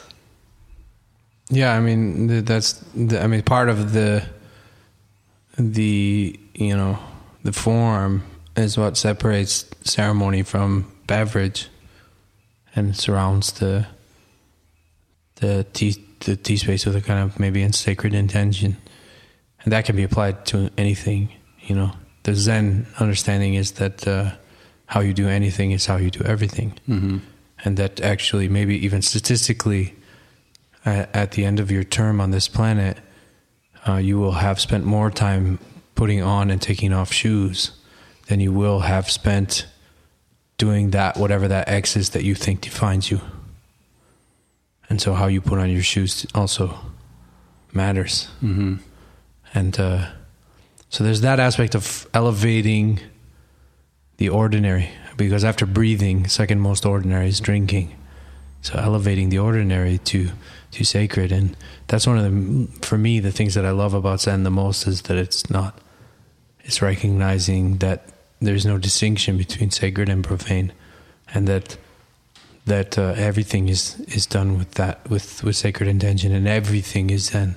And that's inherent in any spiritual perspective. I mean, a path of faith should be also that the goal is to make everything a prayer to God, that everything is done in a way that you give yourself to God. So that kind of intention of being mindful and and surrounding the tea with that is very important. There's even an ancient saying that was there even amongst like casual tea sessions between businessmen or whomever, that it was impolite to talk as you were brewing the tea, right? And then that's taken to an even greater extreme in many of the Zen monasteries, where they say that if you're not mindful, then it isn't tea that we're drinking, but rather your afflictions and delusions. Mm-hmm. And there's that kind of Zen story speaking to this idea of the sacred in everything, and including like the inanimate object. Like, isn't there that Zen story of the guy who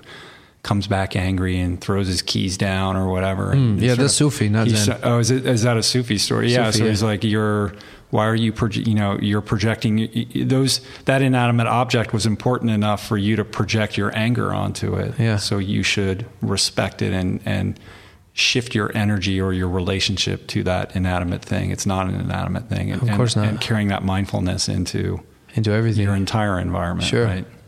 Yeah. And in that kind of line of thinking, why are all the negative emotions socially acceptable and the positive ones are not?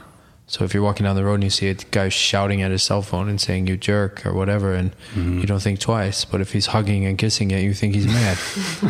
So why is it socially acceptable for me to abuse all the so-called inanimate objects around me, and it's socially unacceptable for me to praise them or feel respect towards them? Mm-hmm. Caress your iPhone. Yeah. Rich does I don't have any phone. Only when no one's looking. I know. So, there is a form, and it's important. That's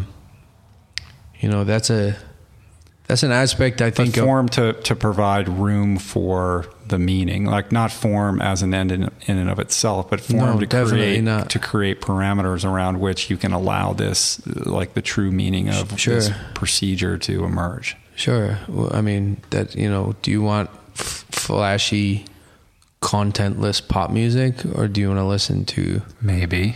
Do you want to listen to something with some soul? Yeah. I was just recently they published the videos of the sessions that Stevie Ray Vaughan had with Albert King, and they're really beautiful to see the video. I had listened to the album, but to see the video, and something Albert says to Stevie, says all these young guys out here playing guitar, they play fast and they play hard and they don't concentrate on soul at all. Mm-hmm.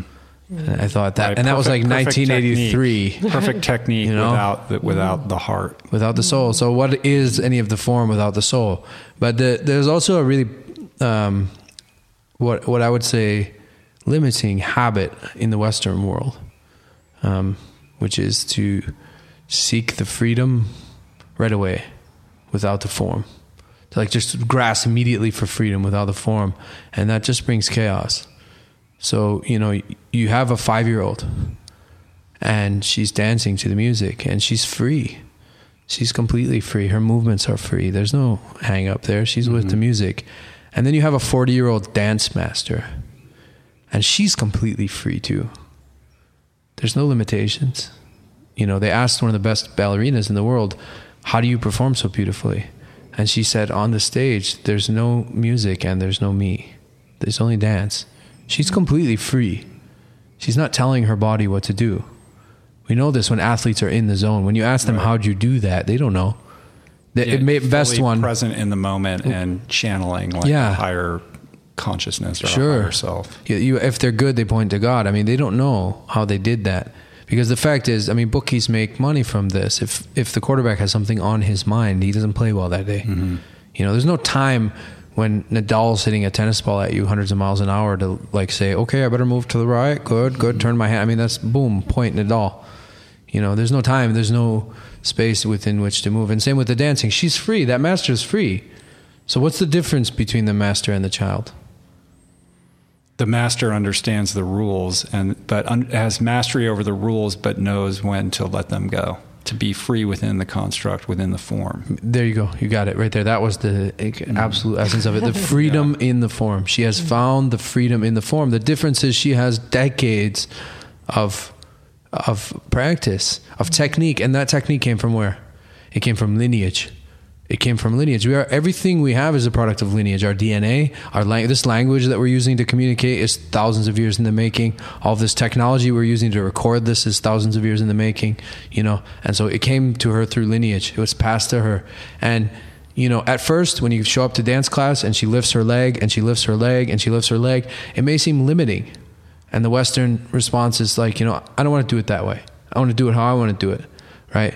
And go right for the freedom. But if you continue lifting your leg in the traditional way and lifting your leg in the traditional way, the more you do that, the more subtle you go into it. And the more you begin to understand that there actually is a whole world of variation in that movement of lifting your leg. That you can do it actually in an infinite amount of different ways. Mm-hmm. So then you've found the freedom in the form. Or to use another analogy, we could say that you've planted a seed. Yes, you've planted a seed in your pot, and that pot is the lineage of the form. And then now you've found the freedom in the form. Your tree is going to grow out of that plant, and everybody's tree is unique. Or if you want to go to martial arts, I can do that analogy too, right? You got a big guy and he's running and he's just swinging wildly. So his whole body's free. There's not anything in his mind because he's just in a rage and he's just swinging. And he's coming at Bruce Lee. Now in this moment, Bruce Lee is not constricted by his martial arts training. It's not as if as that drunken guy is running at him swinging, he's going to start doing some form. As if that's going to help him. He has to be free to move any way he wants, and there's nothing in his mind. He's going to take a deep breath because he's not constricted by his training. But ultimately, what's going to happen is he's going to beat that big dude up, right? Because he's got the form within him to do it, and he knows the freedom in the form. So this is where it comes into the fact that, you know, there is a very limiting thing in the world now. It has also to do with just the overabundance of choices, all of which are, or many of which are good. And then, you know, what happens is you have a lot of modern people who are just tourists. They're tourists of everything in their life, and they're not masters of anything. And so, you know, Alan Watts used to often joke that rich people don't want to take the 10 years that it takes to learn the art of sailing enough to actually thoroughly enjoy a yacht. So they buy them and park them in the harbor and have cocktail parties on them. Or maybe a more modern analogy would be buying a very expensive $4,000 camera and then putting it on auto. Right. Right. And I think that's endemic in our modern society where, you know, now it's about instant gratification and getting things, you know, immediately when I want it, exactly the way that I want it. And we have lost in a certain respect a reverence or a desire or respect for the journey and the hard work it takes to get to a destination of value, and the beauty and appreciation for, you know, wax on, wax off, or, you know, raising your leg that way, you know, 1,000,000 times over many, many years. And, you know, I think personally, like I love that aspect of the journey, and I think that's where the value lies. It doesn't lie in the ultimate mastery that you develop. It lies in what you did to get there and the appreciation that inevitably flows from that. Yeah. And that was there, you know, in the olden days. I mean, that the word Mr. comes from the German Meister, and it's there on the beginning of every name because everybody was a master of something, you know. Everybody had a Dao, a way, you know. And the traditional ancient Chinese recipe is like 40 times a day for 40 years, and you might figure something out. And if you read the old texts, it's like the assumption is that in figuring that whatever it is out, you also figure out the big it, you know? Mm-hmm. And there's no real talking about that. But I love a lot of those stories, a lot of those ancient stories where you have a really ordinary person teaching some noble, a life lesson, you know? I can tell you one of my favorites. Well, this is like Joseph Campbell, and, you know, going back, this is the, you know, the hero. That's the story that it's in the fabric of our DNA to be attracted to that story. Yeah. I think. Yeah. I can tell you one if you want. It. Yes, what? yes. Yeah. There's a story about a duke, and this is one of my favorites. There's a story about a duke, and he was studying one of the 5 classics in Chinese culture, which are really important books. And his wheelwright, in those days wheels were wood, you know, like a wagon wheel kind of thing. His wheelwright was an old man, like 80 some years old, served him now for like 40, 50 years, you know, came in the room and was like, "What are you reading?"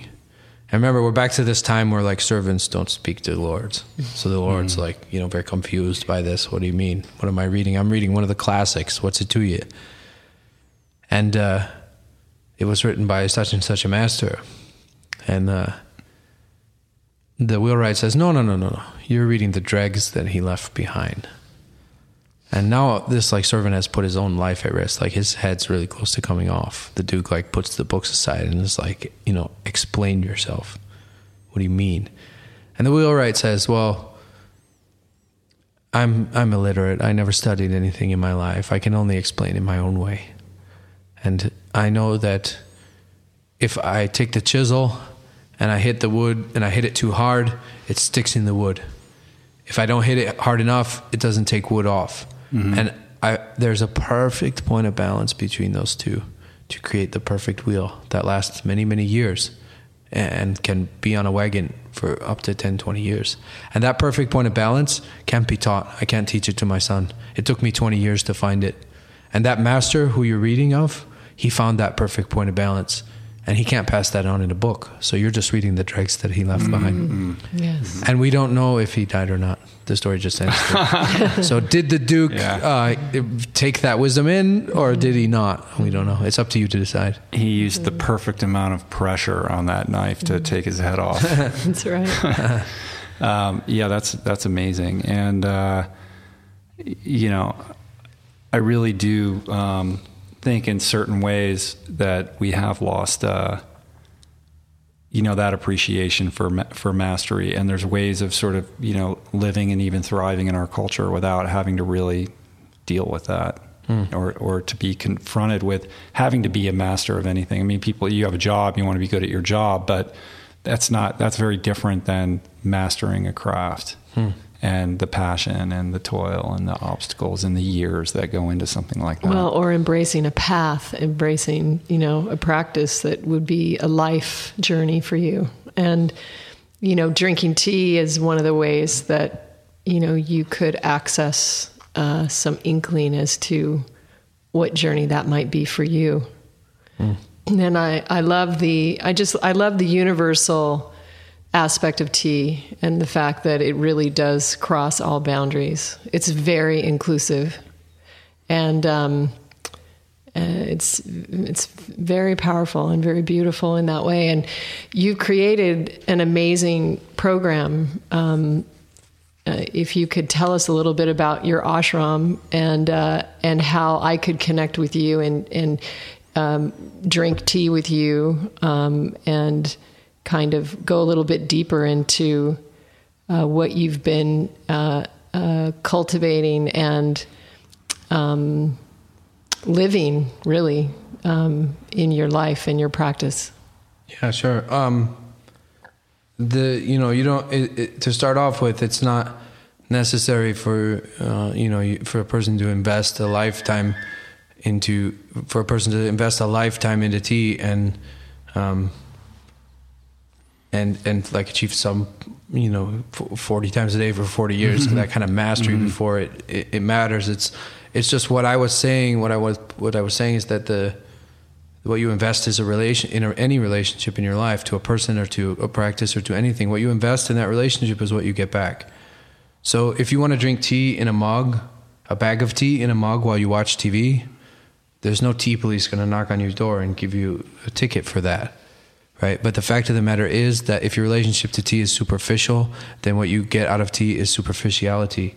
And if you also, secondly, as my master was joking about, if you put a tea bag in a mug and watch TV, if that's what you do, then the kind of tea that's going to find its way into your life is the kind of tea that belongs in a mug while you watch TV. Mm-hmm. Just as an analogy would be, to use a romantic analogy, if your friend George meets a woman and he treats her just like as a sex object, and that's his view of women, then how sad for him. His relationships with women are never going to be very deep or profound or transformative on his life.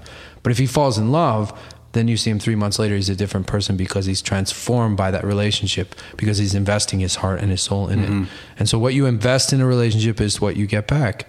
And the ways you can connect to us are on all those levels. So it's from superficial to deep. To start off with, we have a center in Taiwan, and it's 100% free. So we have about 500 visitors a year, and from all over the world, and all room and board and teaching and tea and everything is free. Mm-hmm. We operate on a donation basis. So one way is you can come there and you could visit for 2 days, and you could drink some tea, and you can learn about tea from whatever level you want. You could learn, if you want to study some of the history of tea or the way it's processed, or from the more kind of linear or superficial, that's fine. There's an old kind of deep Taoist teaching that's related to this, which is that the depths don't fear the surface. It's the surface that fears the depths. Mm-hmm. So we're open to anything, and then there's people that want to take it further, and they want to explore more of the form and more of the practice and more of the ways that this can be a part of your life. So it can be a part of your life every other Tuesday, and in a casual way, just for connecting to people with a little bit of intention and sacred space, and using tea that is grown in sustainable green ways that's good for your body and good for that connection. It can be something that is a deeper practice for you every day, something you want to learn more about. And we kind of are there to provide all of that. Mm-hmm. And so that's kind of the first way to connect, is to visit our center. Second, we're, right now within this month, at the most 2 months, we will open a second center here in West LA. Mm-hmm. It will not be residential. It will be just a place for essentially daily tea ceremonies, weekly tea classes, and monthly tea events. We also have a center in Russia, incidentally. Oh, wow, so this is the third. Yeah. And are they all? Will it be called Global Tea Hut, or do you know? Global Tea Hut is. And that's the foundation. Global Tea Hut is a kind of the umbrella under which it all resides, and Global Tea Hut is also another really cool way to participate, which is one of the ways that we get energy for all of this is people around the world. Right now, it's 32 countries, which is amazing. People all around the world donate energy in the form of money, and then in exchange, every month they get a magazine, tea, and a gift. And the tea is almost all donated, and the magazine and all the work on it is also voluntary. And the gifts are amazing things, little bits of teaware or artwork. Some of it produced by members of Global Tea Hut. The magazine has the article to describe the tea and where it comes from. Also, also covers tea from every angle, from the linear and how it's produced, to the history and folklore, to deeper spiritual truths. So it's kind of a magazine that can touch anyone who has any kind of interest in tea from any level. And the magic of that also is that, you're drinking this tea with people in 32 countries around the world. And it doesn't really matter that, you're doing it on Tuesday and she's doing it on Thursday, because it's always now. And it doesn't matter that you're in Malibu and she's in Switzerland, because it's a globe and we're connected. And the fact is also, it's very much like a tea B&B, because you could go stay at these people's homes and they're like, one of the stories that I heard in the last 6 months was from Russia. There was one of the gifts that we gave in one of the months was just a little plain kind of sandalwood mala. And in Russia, mala is just not a popular kind of jewelry. It's not something that you would see very often, hardly ever. And so this one brother, he was from St. Petersburg, and he was visiting Moscow, backpacking. And he got into the subway with his mala on. And another that he'd gotten from another local looked at the mala and like lifted up his sleeve and was like, "Global Tea Hut," and they were like, "Global Tea Hut," and they hugged each other.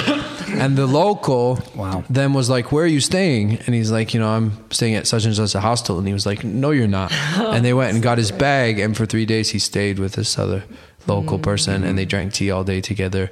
And we have a very strong community in Russia and Estonia, Spain, southern France, LA, and Taiwan, and then many other countries in the world. And there's definitely a real connection. Every magazine includes a section called Tea Wayfarer, where we introduce a different member of Global Tea Hut every month, so you get to know each other too. And there's a real sense in which there's a kind of a connection and a sense of community in drinking this tea with these people all around the world. A lot of people come to Taiwan and they buy these teas and take them home. And then, that same farmer donates that same tea, and it comes in Global Tea Hut. And so, people are often amazed that the same tea can be so different when it's surrounded by this intention of community and connection. And through this, we also often, we support this nonprofit organization, which is to build tea spaces and tea schools like this around the world, starting first with our center, a big center in Taiwan. We were donated land last year, and it's amazing land. It has a waterfall. And we've already planted tea seeds. There's going to be a living tea garden there for educational purposes, not commercial. We don't sell any tea or teaware. And we're going to build a much bigger center that can support even larger groups, and that's more beautiful, so that it attracts more people, and continue this process of creating free tea space. That our intention, very simply, is to introduce people to the positive effects that spiritual relationship to tea can have on their lives, and or if they already have a relationship to tea, to deepen that. and help them maybe shift their perspective to it. Or, maybe to use an analogy, our aim on the one hand is to help people fall in love with tea, or if they're already in love with tea and maybe they take for granted this wife that they've had around for a long time, to maybe give them a little and help them show them that actually there's so many facets to this being that or they don't understand. To give back what is given to them by sort of investing in the future of what can be with respect to tea, right? Yeah, absolutely. Every tea that we send out is either living tea or organic plantation tea, and is supporting people who are growing tea in a positive, green way. And many of the magazines, as I mentioned, the first article is about the tea of the month, and many of those articles also include descriptions of those farmers and their beliefs and practices. So in this way, Global Tea Hut is also supporting green tea. And as we expand Global Tea Hut and get more and more members, not only does that generate the income that allows us to build our center, it makes Global Tea Hut itself, you were talking about having purchasing power. We then start showing up with thousands of people's purchasing power and start making a difference on the way that tea is produced. And tea is the second most consumed substance on earth. So if its agriculture changes, what an influence, what an nations example. are going to fall. Absolutely. Yeah. What a huge empires are toppling. Yes. I want that. I know. Cool. Well, I want to hear, I can't let you go without, I got to hear a little bit about your story, because I'm fascinated by what drew you to this world. I mean, you're Western, you grew up in the West, and I understand that you've been, in Asia for, quite a long time. I don't know, 15, 20 years or something. Yes. But sort of growing up in America and being attracted to this world. I mean, what was it about it that you knew this was your path? Well, the kind of bigger answers, I just kind of came with eyes faced to the east. It was since I was a little kid. And that kind of started with a study of martial arts from a very young age. And the study of martial arts kind of, you know, if you want the like cute story, the way that it kind of began was I started kicking my sister. Yeah. I don't want the cute story. I want the heartfelt, real story. Well, that's the story. That is the heartfelt story. Well, that got you into martial arts. Yeah, I started kicking my sister, and some angel came. Some angel. I've asked 20 times, and my mother can't recall who it was. But some angel came and told her that if you take him to the city and to the Kung Fu studio, they'll teach him, and he'll stop doing that. And she did, and they took me there, and then, you know, very quickly I was pulled into the office and asked if I liked coming here, and I said yes, very much so. And they said, well, you know, if you want to continue coming here, you can't do that because that's not what this is about. And so that was kind of the you know, that angel came, and those were the first steps. But even before that, there's other cute stories, like you know, I wrote a letter when I was 2 to Santa Claus that I wanted a Chinese sister for Christmas, and there was no Chinese people in my immediate local location, and a lot of other signs like that. Another one, you know, because I was a child of the 70s, and at that time everything in America was made in Taiwan, and I was like a lot of little kids. I loved maps. And, you know, Taiwan's this little island that was like as far away as possible from my home on a map. Because it's just as far away as possible. And so I kept, like, I would nag my parents, I want to go there. And they were just like, what? Why? You know, of all places. And I would look at them like they were really, really, really stupid because every single toy I owned said made in Taiwan. So I was like, what do you mean? This land of toys. What do you mean? Why do I want to go there? Because when you're that age, it's not like toy factories are like assembly lines with a bunch of Chinese people in white coats. They're like, you know, magical lands of... Right. Here's this island of toys, you know? And so I was just like, what do you mean? Why do I want to go to Taiwan? Oh, that's where all the toys come from. And this conversation went on a lot. So, and that's kind of where I ended up. So,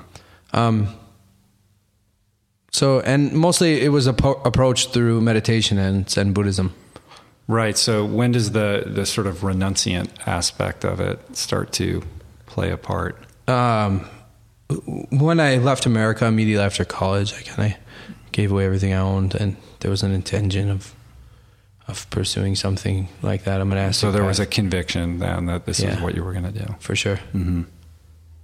Yes. Mm-hmm. So, and tea was always there, you know. Through all of that, there was a shift that kind of happened. You know, I've been drinking tea about 20, 25 years, but there's a shift somewhere like halfway right in the middle there, where like up until that point, tea was kind of just a casual kind of part of my day. My focus was more on meditation and things, and it was just something more physical, you know. And then there was just some subtle realization, I guess, that this friend had been with me all along, and that maybe what I was seeking was kind of that. And so that, you know, one of the really powerful things that I love about tea is that it kind of has this bidirectional power in that it can be utilized as our method of self-cultivation, but then also it's a way of expressing our cultivation. And the expression happens in two really powerful ways. One is that, like you were mentioning, yoga. If I've done yoga for 25 years and you see that and you're like, you know, that's amazing. I want some of that. Like, all I can say to you is like, go do yoga for 25 years. And that's intense. Whereas with tea, it's not like that. I can give you all of my cultivation right now and you can partake in it. Are you going to do that with us tonight? Sure. Absolutely. Yeah. I was in Ukraine recently and we did this event, before all the trouble in Ukraine, actually, just before, in November. Oh, wow. We did this event, where there was a shakuhachi player and I was serving tea and he was playing flute. Both are like kind of Zen arts. And, the organizers insisted that I give a speech at the end. And I was like, come on, let's just have music and tea. And they were like, no, you need to talk. So I said, fine. I didn't even know what I was going to say. I didn't have any idea because the idea of talking at such an event was a little bit foreign to me. And then during the event, I had a kind of insight, And so I realized, okay, what I'm going to say is I'm going to celebrate this insight I just had with everybody out loud. And the insight was a kind of gratitude, you could say. I felt really grateful. And what I said to them is that, I'm really grateful that about something that I just realized, which is that this brother and I, we can both show our Zen in a nonverbal way. And that's really powerful, because I show my Zen in a nonverbal way. And like I said, you can't agree with it or disagree with it. You can't believe in it or not believe in it, because it's inconceptual. It's just there. That's my Zen. That's my mind. That's my state of mind. And I can show it to you and communicate it to you directly. And this is the foundation of Zen. The first foundation of Zen is direct nonverbal transmission between teachers and students. So this kind of direct nonverbal expression of one's mind is, for me, powerful. And then I said, no, let's have one more song, because I don't want to end with that sentiment. And we did. He was gracious and played a kind of encore. And then that's how we concluded that. But that insight actually did arise in that event. I realized, that the music was similar in that, it also was like going into the ears of the people, and they didn't have to practice yoga 25 years to partake in the mastery that shakuhachi player had achieved. And similarly, you don't have to practice tea 25 years to partake in that. You can just drink the tea, right? And there's something powerful in that. And so I realized that somewhere along the way that I realized that this isn't just a method of cultivation for myself, but a way in which I can share my insights with others. And through verbal and nonverbal. Verbal and nonverbal. That's the power key. of I love this idea of the power of intention, and this practice of, infusing gratitude through intention. Yes. And verbal and nonverbal. There's not any, tea doesn't, oppose the sound. It's not an opposition to the conceptual. And this touches on really deep truths, which is that the stillness is if your sense of peace is based on quiet, then it's very fragile. Because even if you go to a mountain, an airplane can fly overhead and your peace is broken. So it has to be, it has to be internal. Let me ask you a question. Have you ever seen? I'm sure you've seen a picture of the Earth from space. What does that feel like when you look at that picture? Quiet. Yeah. Peaceful. It does. Yeah. So looking at that peaceful image of the Earth from space, so blue, so soft, so peaceful, where are the 7 billion egos and their drama and their noise, right? So the stillness is in the noise. It's not outside of it, it's inside of it. And the stillness can contain the noise or not. Right? It doesn't take energy to make stillness, it takes energy to make noise. It takes gigawatts, trilliwatts, zigawatts to make up a word. It just takes tremendous amount of energy to make a noisy city of Los Angeles. You shut it off and it returns to stillness on its own. So the stillness is there in the noise. We can talk about tea. Tea doesn't mind, and that's fine. But nonverbal not talking, as you were mentioning, silence and surrounding the tea space with some quiet makes it easier for us. We are reminded of the stillness in the tea and awaken that, more easily and connect to that more easily. But over time, as you drink tea, it's not necessary that every ceremony be a quiet one. There can be communication too, and we can talk about tea and we can be inspired by the talk about tea. But ultimately, I will say more to you, and in a much more deep and intimate way, by preparing tea for you than by talking to you about my mind, about Zen. Yeah, I mean that was what I got from our last experience. Right, sure. We weren't even sure you would say yes, that you would come and talk to us.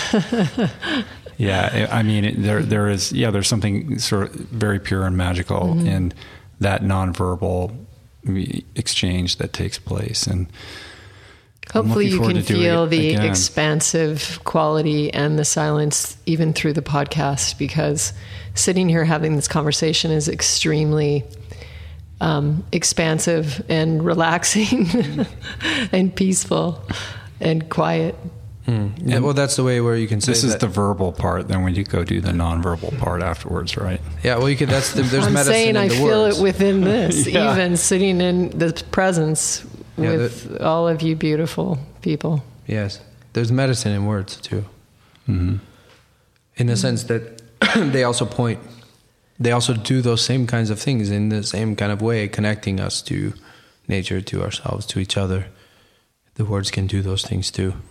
Maybe not as powerfully, but definitely they can point the way. They can orient us towards our own health, Or away from our own health. Yeah, sure. You know, That's where the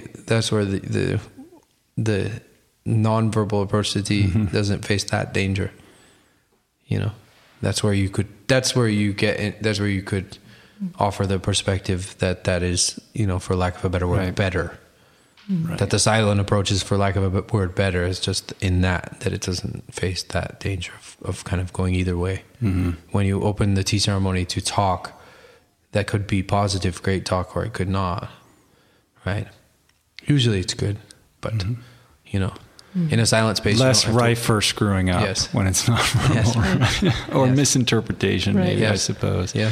But I wanted to also just ask you, since we are a health and wellness podcast, the Rich Roll podcast is a health and wellness podcast.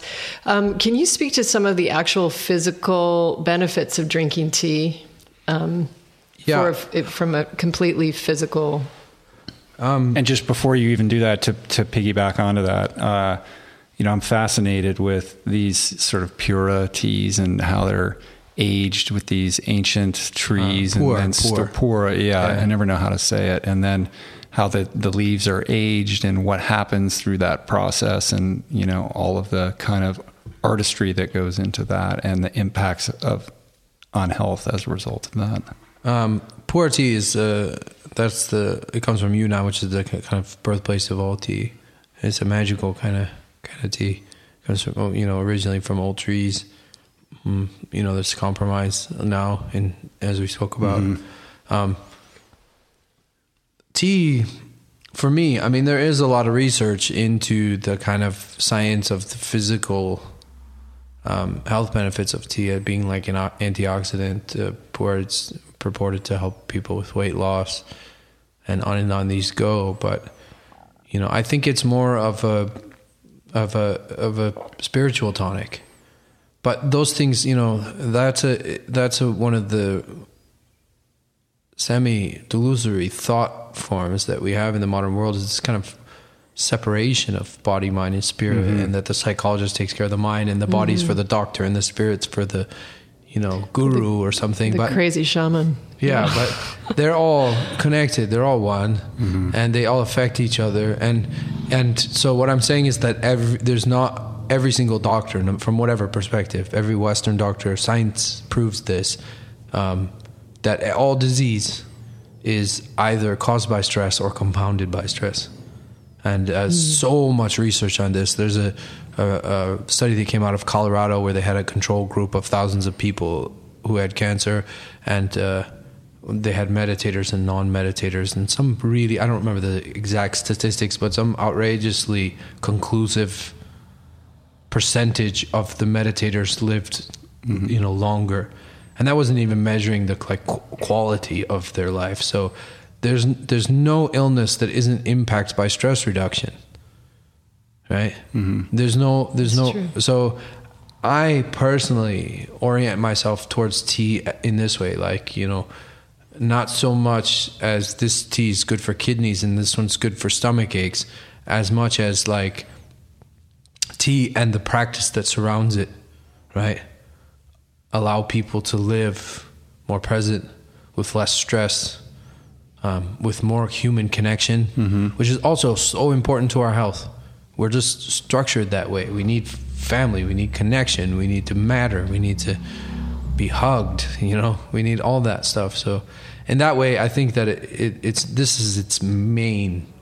the main brunt of where it can provide healing on a physical level is just to help reduce stress, Right. and calm you down, and then there are studies in other directions. Mostly the most common two are that it has antioxidants, and so it's anti-cancerous, and that pu'er tea, as you mentioned, is very good for digestion and also for weight loss, and but for me it is more of a, in Chinese there's 3 kinds of energies in the body, and they're Jing and Qi and Shen. Jing is kind of like the vitality, the reproductive energy as well, and Qi is the breath and the motivating force of the body, and Shen is the heaven energy. And so there are formulas, herbal formulas for each of these energies, and tea is primarily, actually it falls into all 3 categories, but it's primarily Shen, tonic, and Shen means heaven energy. So actually the first Materia Medica to mention tea predates all Materia Medicas by thousands of years, but the first one to mention it some 1,500, 2,000 years ago or something, is the use next to tea. And this kind of says everything that I want to say with this regards to this. And next to the use for tea, it says to brighten the eyes.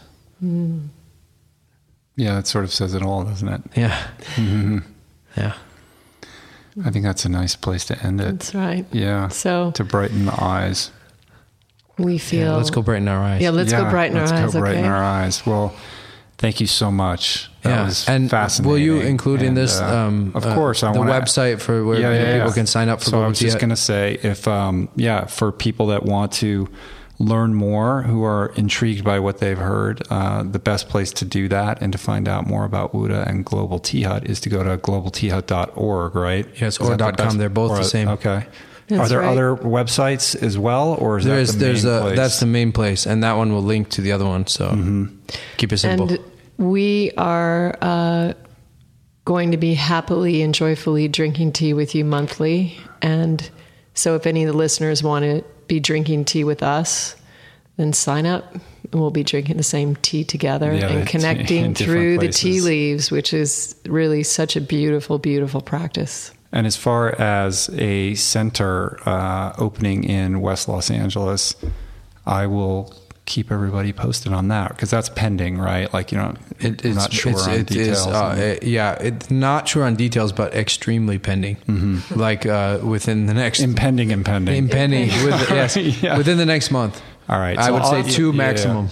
I'll let everybody know once that's all the pieces are in place. That's exciting. It's to the point really of cool. just like, negotiating and choosing which of 3 spots, negotiating the lease, signing it, moving in and fixing it up. It's all about that right now. And the idea is that you'll have 2 ceremonies a day or something, 1 or 2. Like that, so the kind of the learn. slogan of it is going to be kind of like, daily tea ceremonies, weekly classes on tea, so that you can learn how to do this at home and learn about tea, the physicalities of like how it's processed, etc. So daily ceremonies, weekly classes, and monthly events. And the events are going to be like potlucks, or this Saturday we're having a big event with music and tea. A bunch of musicians who themselves are tea practitioners who are playing tea inspired music. One of them has recorded a tea album actually. So there's going to be tea and music and tea and art, tea and food, those kind of potluck and community building events will be happening monthly. So daily ceremonies, weekly classes, monthly events is kind of the crux of what will happen in the center here. And the center in Taiwan then is more residential, and you come and stay, and you can delve more deeply into both a meditation practice and tea and community. Excellent. So how long are you sticking around here for a while, or are you going back to Taiwan? Yeah, I'm going back. I'm here for 2 weeks. Gotcha. And that's one of the big, we're doing a ton of events in these couple of weeks, and that's kind of the crux of the energetic difference, is that usually I'm here kind of raising awareness for our center in Taiwan, but this time it's all about the center here. So all the events are based around that. Based around getting that going. It's beautiful. Yeah, it's exciting. Well, we look forward to it. All right, WUDA, thanks, man. Thank you. Most welcome. so much. Most welcome. Beautiful. All right, everybody, we're out of here. That's it. Okay. Peace. Yes. Plants. Namaste. Tea. Tea. Tea. All right.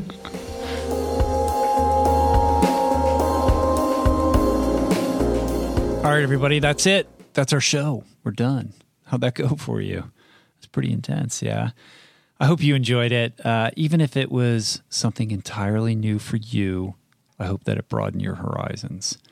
Speaking of broadening your horizons, if you're stuck or frustrated with your life and not sure how to get off the dime, you might be interested in checking out my new course on mindbodygreen.com. It's called The Art of Living with Purpose, How to Set and Achieve Goals, Transform Your Life, and Become Your Best, Most Authentic Self.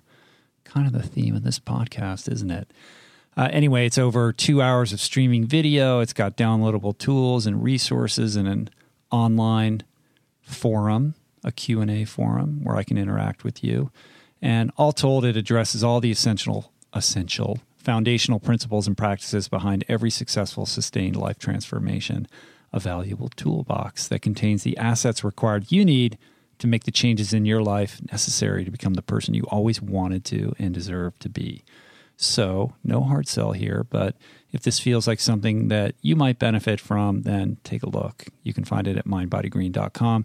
I also wrote a blog post that kind of explains a little bit of the background and my thinking and why I decided to put this course up. That's on at richroll.com. You can find it. It's my most recent blog post up there, so you can check that out. Thanks so much for all the support, you guys. I do this for you. I love you guys. If you want to support the show, tell a friend and use the Amazon banner ad at richroll.com for all your Amazon purchases. You know how to do that.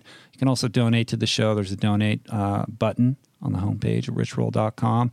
And keep the Instagrams coming. I love it. People have been Instagramming pictures of themselves listening to the show, whether they're working out or commuting or what have you. And I love that stuff. I see all of them. Make sure you tag my name so I can catch it and give it a like or a comment there. So keep that up. That's a great way to kind of spread the love, a fun way too. So I appreciate it. Go to richroll.com for all your plant power provisions. We got all kinds of stuff there with more stuff coming soon. We got nutritional products like my plant-based athletic recovery supplement, Jai Repair. We've got our downloadable cookbook, Jai Seed. It's a PDF, 77 awesome recipes. By the way, we have a new cookbook coming. It's going to be coming out this winter. Not sure exactly of the release date, but this is going to be a hardcover, like coffee table style, real, tangible, physical cookbook. We've been working on it really hard over the past 9 months or so. Incredible photography, an abundance of amazing new recipes, and we're really proud of it. I'm going to be talking more about that in coming weeks and months, but that's on the horizon. We got our Jai Release meditation program, all that stuff. You guys know what's there, so go check that out if you haven't already. And that's it. Thanks, you guys. I will see you next week with another awesome guest. And until then, why don't you do this? Why don't you contemplate your next cup of tea with a little more mindfulness? Reach out to someone less fortunate than yourself and lend a hand. And make a point to reconnect with a long-lost friend. If you do this, I promise you that this week will be better than last week. Peace. Plants.